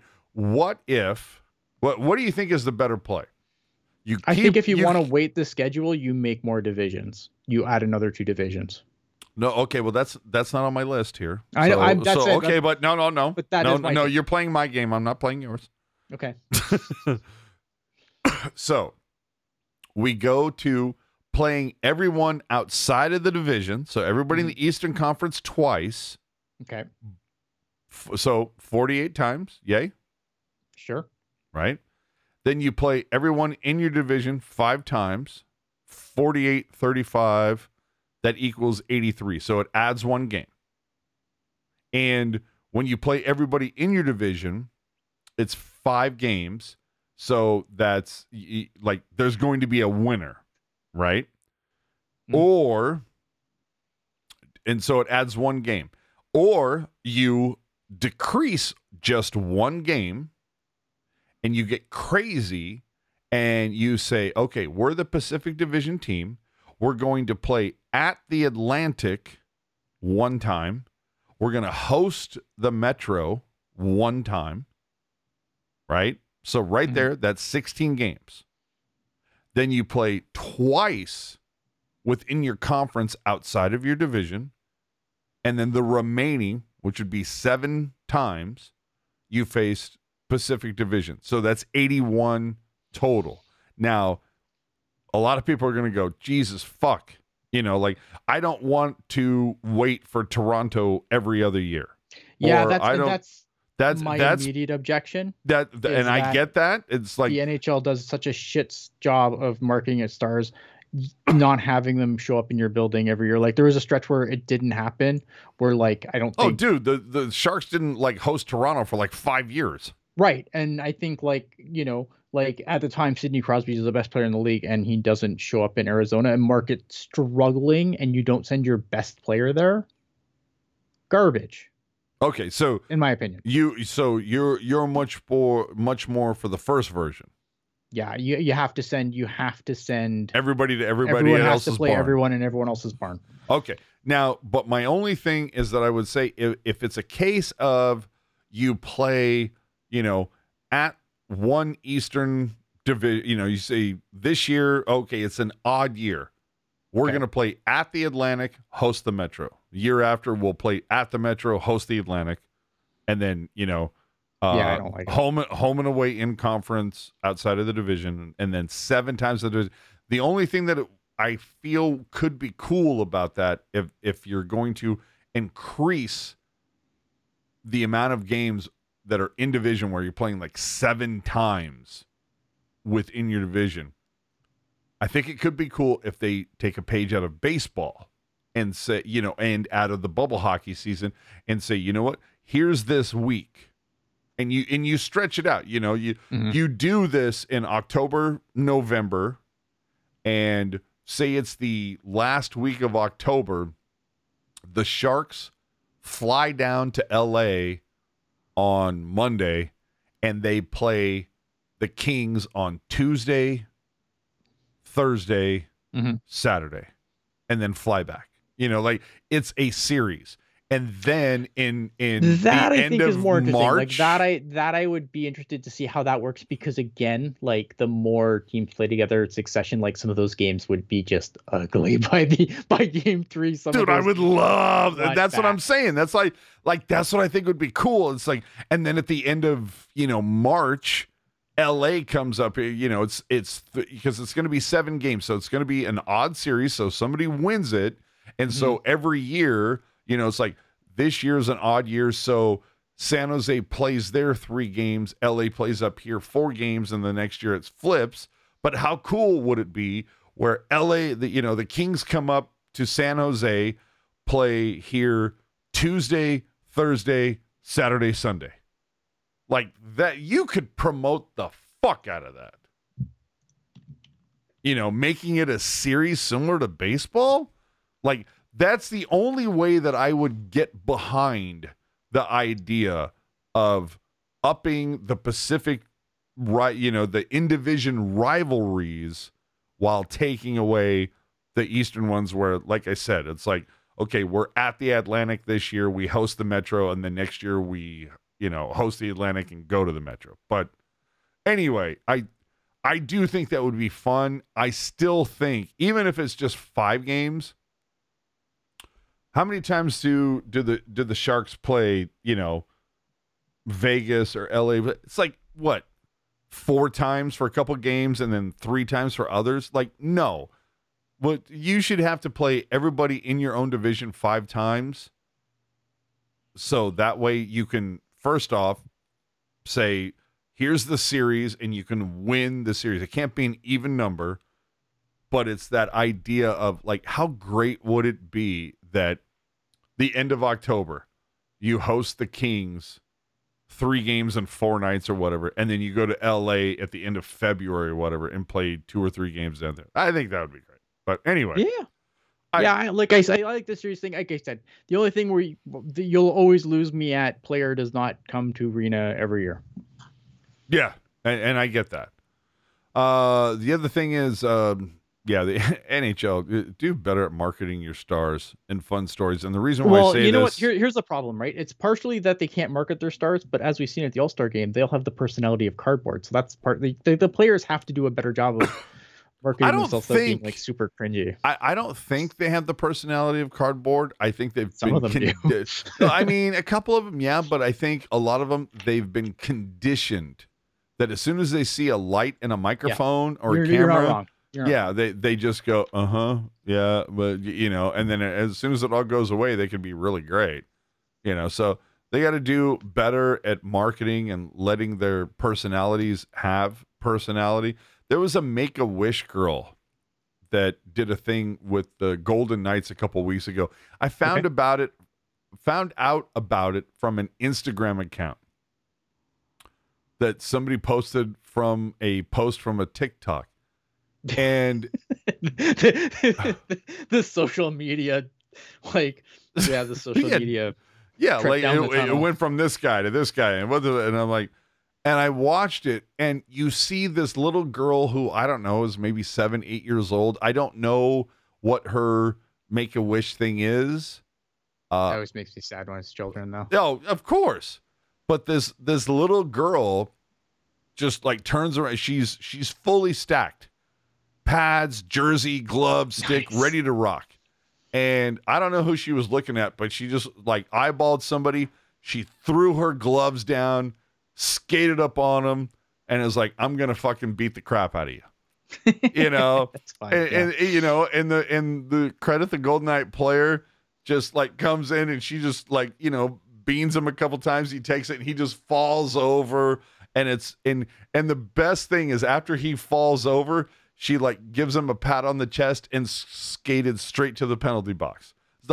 One of the best things I've ever seen in my life. And I was like, how am I hearing this story like second or third hand? Like fourth hand from posted on Instagram. Exactly. Twitter, but Provorov doesn't wear a jersey, and my fucking Twitter is blowing up. Like, like fucking figure this shit out. Like, and what happened to that? Wasn't there like some kid who was supposed to be like some social media TikTok, whatever influencer that was supposed to like make hockey cool for all the cool kids? And dude, I don't know. I'm not on TikTok. Like he fucking disappeared. Yeah, probably. It's the NHL. Whatever. All right, we got to get the fuck out of here, man. Let's move on to that other goddamn team. Ooh, Barracuda.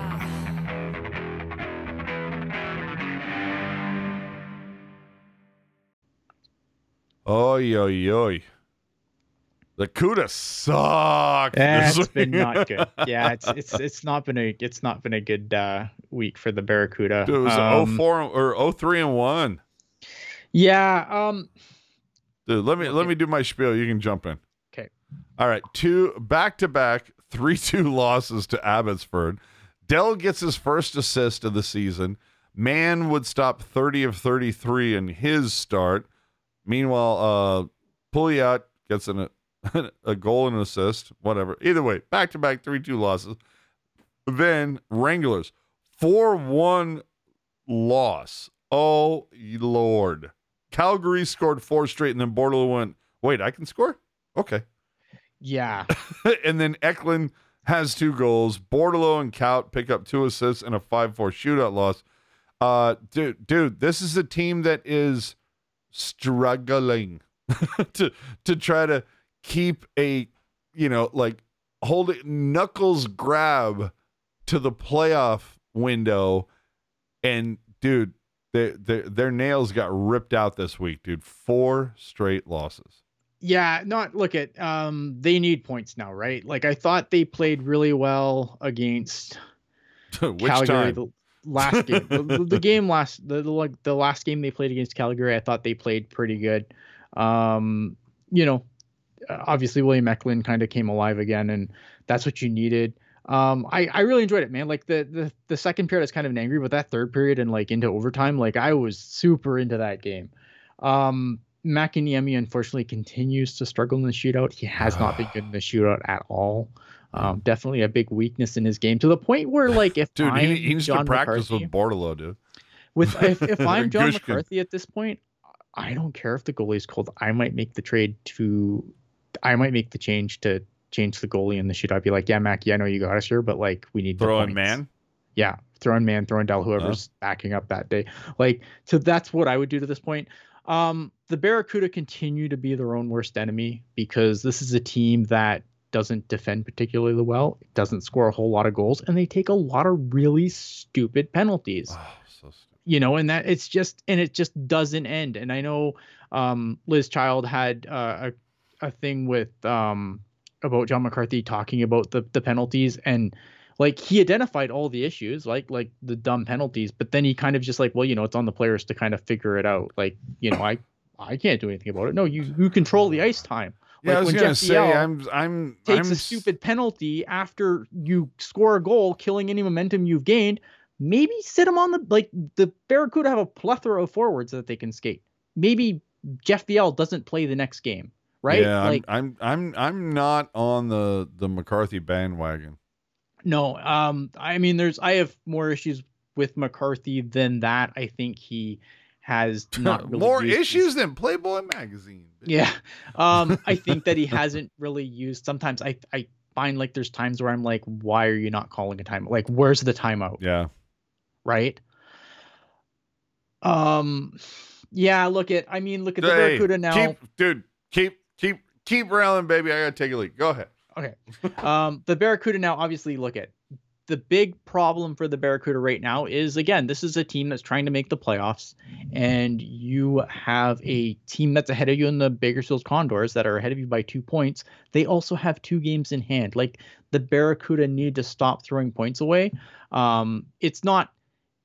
There's enough games left that, anything can happen, and I'm not counting the Barracuda out at this point, but like something has to start going right for them, because not only are they 2 points behind the Condors, there's a team in Henderson that has played one game, that's played one game less than, that has played one more game, but they're also catching up. They have 37 points. So the Barracuda need to start getting some wins in the win column, because they have, the Barracuda have 25 games left. Like, it's not the end, but the end could come very quickly if they cannot get out of this tailspin that they are currently in.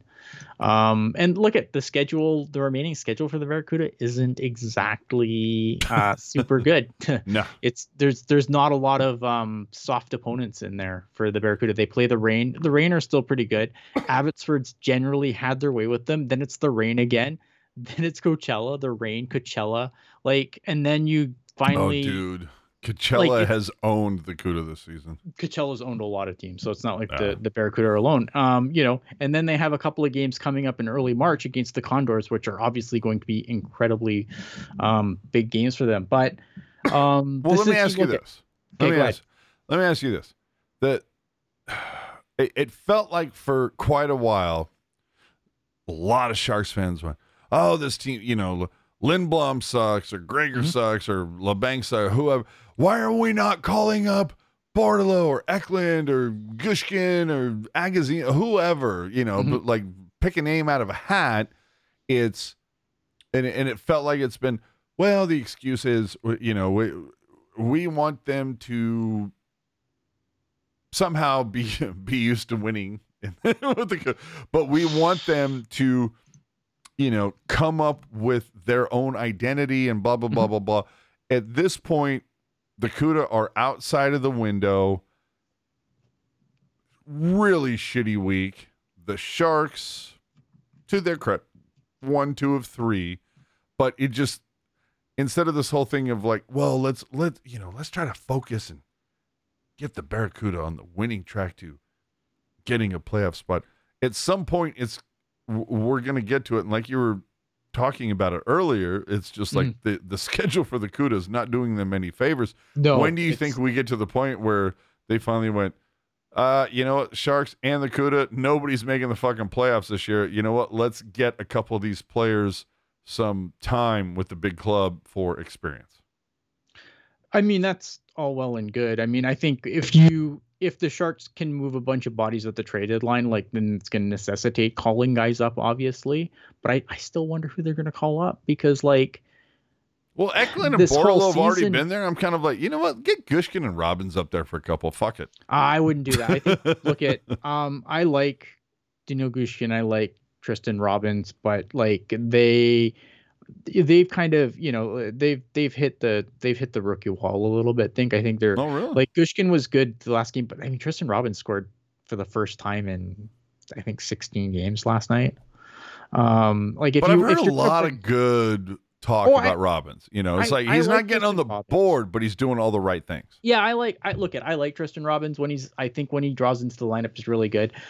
But at the end of the day, like, with the way that the Sharks have done call ups, like, is it a guy like Egazina that gets the call, who's not the future? He's a veteran guy down there, right? Yeah. I do like the fact that Jerk is slid into the chat going, you guys are still on? Like the guy that is, okay, I'm not even going to go there. Go ahead. You want to jump in, Jerk?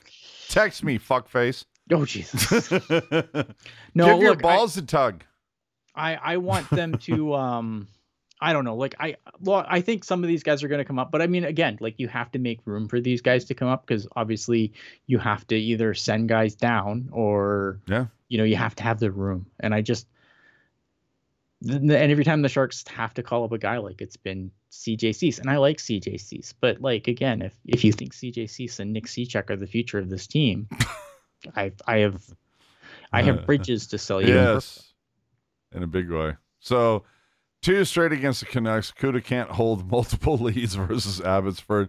The CUDA now 18, 25, and 4. Again, 8th place in the division outside. And looking they are in. the lowest scoring team in the AHL as well. Oh God, kicking the balls.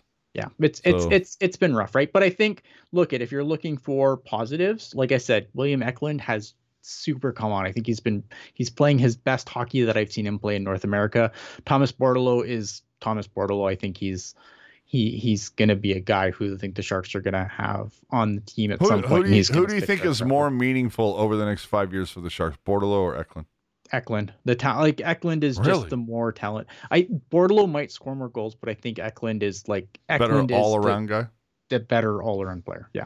All William right. Eklund is who I think we all thought William Eklund was when he was drafted. I think he's playing his best hockey he's played in North America. I think that when it's all said and done, Eklund is Eklund's a better meeting player. expectations. Bortolo's exceeding.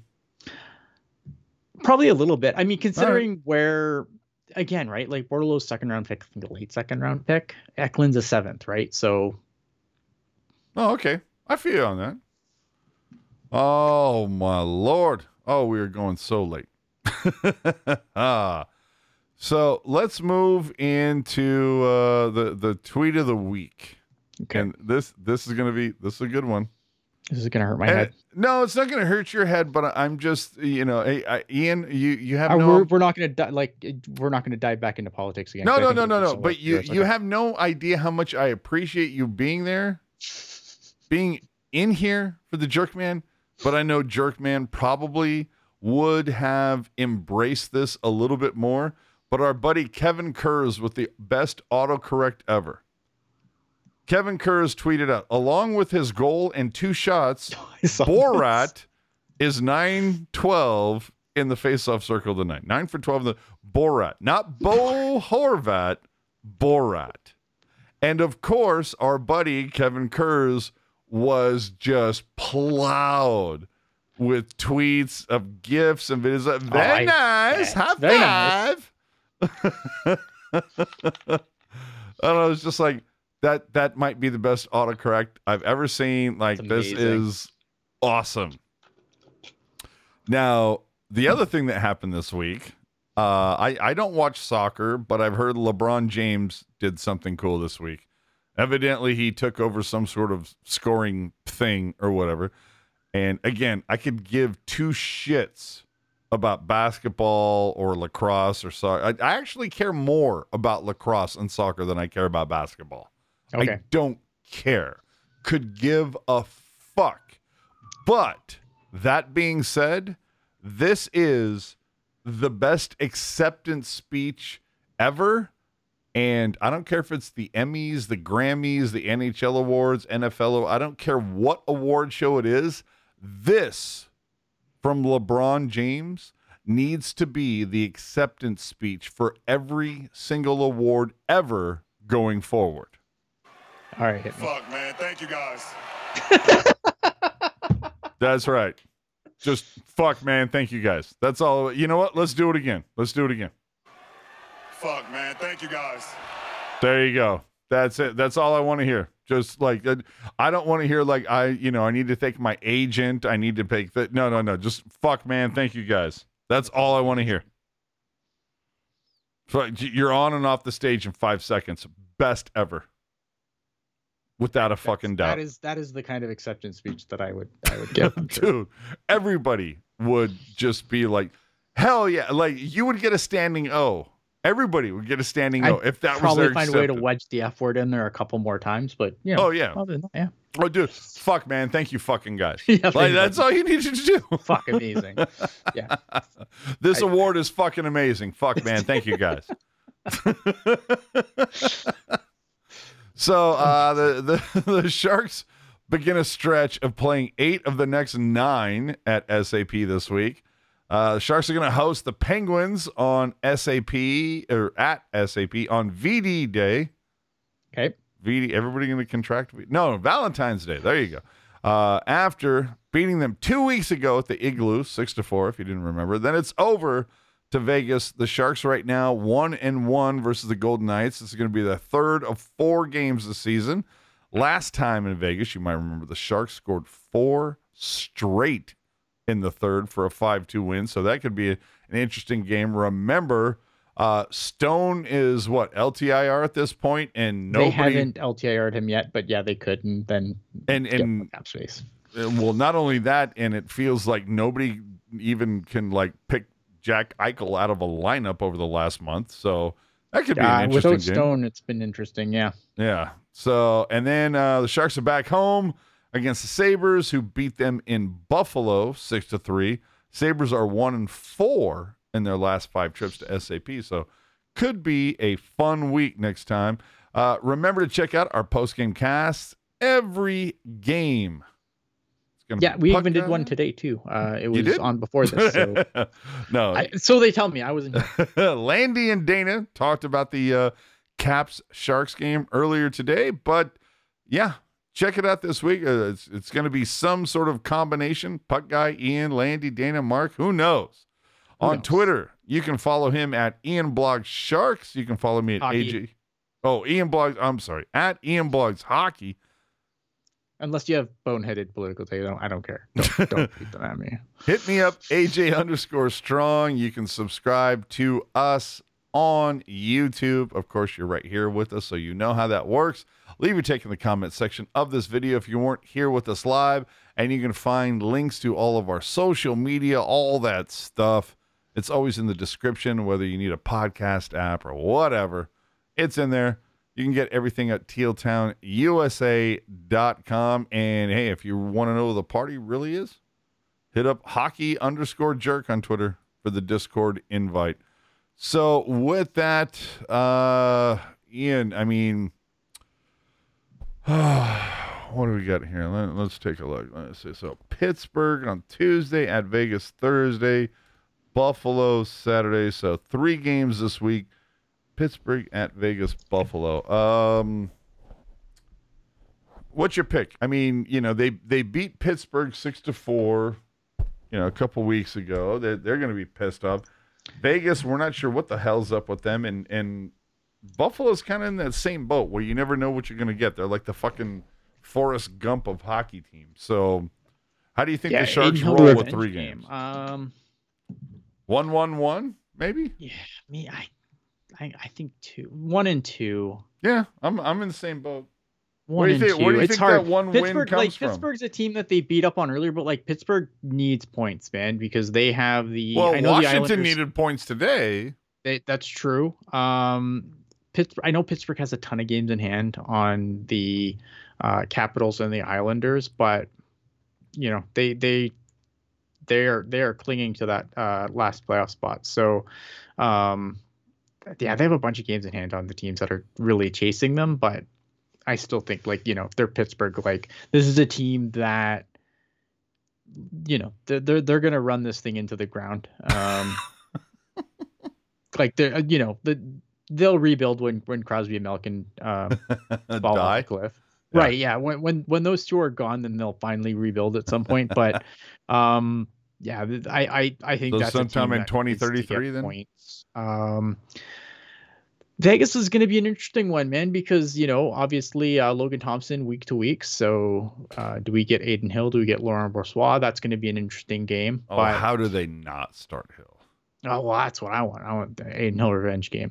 Look, the Sharks need to stop getting points. And I say that as a guy who will enjoy, watching them win if they do. But No, end of the day- I'll be quite honest. I was physically ill at about 1:30 this morning. Or, this afternoon. I'm like, God damn, stop it. It's, what? It's hard, right? Because I can't, I still want to enjoy the games. So Yeah, I'm selfish. dude, I want I was them to good suck. for but I you, wanna enjoy the games Barabanov. too. And then on the other hand, I was like, stop fucking doing that. Yeah. I I am 1 and 2, man. 1 and 2 this week. I'm going to say 1-1-1. Okay. Just only because they lead the league in overtime that's losses, true. Yeah, right? Right. They'll get a loser point. Who am I kidding? Yeah, they're going to They find can't out. even lose properly. Absolutely. So with that, we're going to bounce out of here. We thank you so much for joining us for these last 2 hours and 15 minutes. Or a little less than that because we're on late because of the Super Bowl. Congratulations to your if you root for the Chiefs, good for you. If you rooted for the what are they? The Eagles. Yeah. Again, I don't care. The Niners aren't I'm involved. indifferent. I could give a shit. But yeah, football, everybody. Football, everyone. Yay. It's all over. And you don't have to worry about it now until the beginning of September. So good for So you, what's next, football baseball? fans. That's right. Yeah, baseball. So with that, so the Sharks are going to play 3 this week. We're still a good week or so away from the Marlowe retirement game. Hopefully, with any luck, I think our very own puck guy might be there live. Reporting live. Reporting live. From Yeah. SAP. Yeah, but we're gonna try to do something. And hey, if we give the right person a squeezer, maybe we get Marlowe on the postgame. Who knows? Whoa. Wow. It's a lot of pressure. I know, right? You do this on this show a lot where you kind of just set expectations for other people to do things, really and high, really high. it's really annoying sometimes. I'm not gonna lie. So with that, thank Poor you puck very guy, man. thank you for ending your Super Bowl weekend with us. Yeah. We'll catch you after. Shit, I will catch you after Sharks games. Yeah, Hockey Jerk will be back next week, I'm sure. Yeah, Pittsburgh and the San Jose Sharks on Valentine's Day evening, I guess, and then we'll be here next Sunday. So have a good night, everybody. Enjoy your Super Bowl Sunday. See you on the Discord.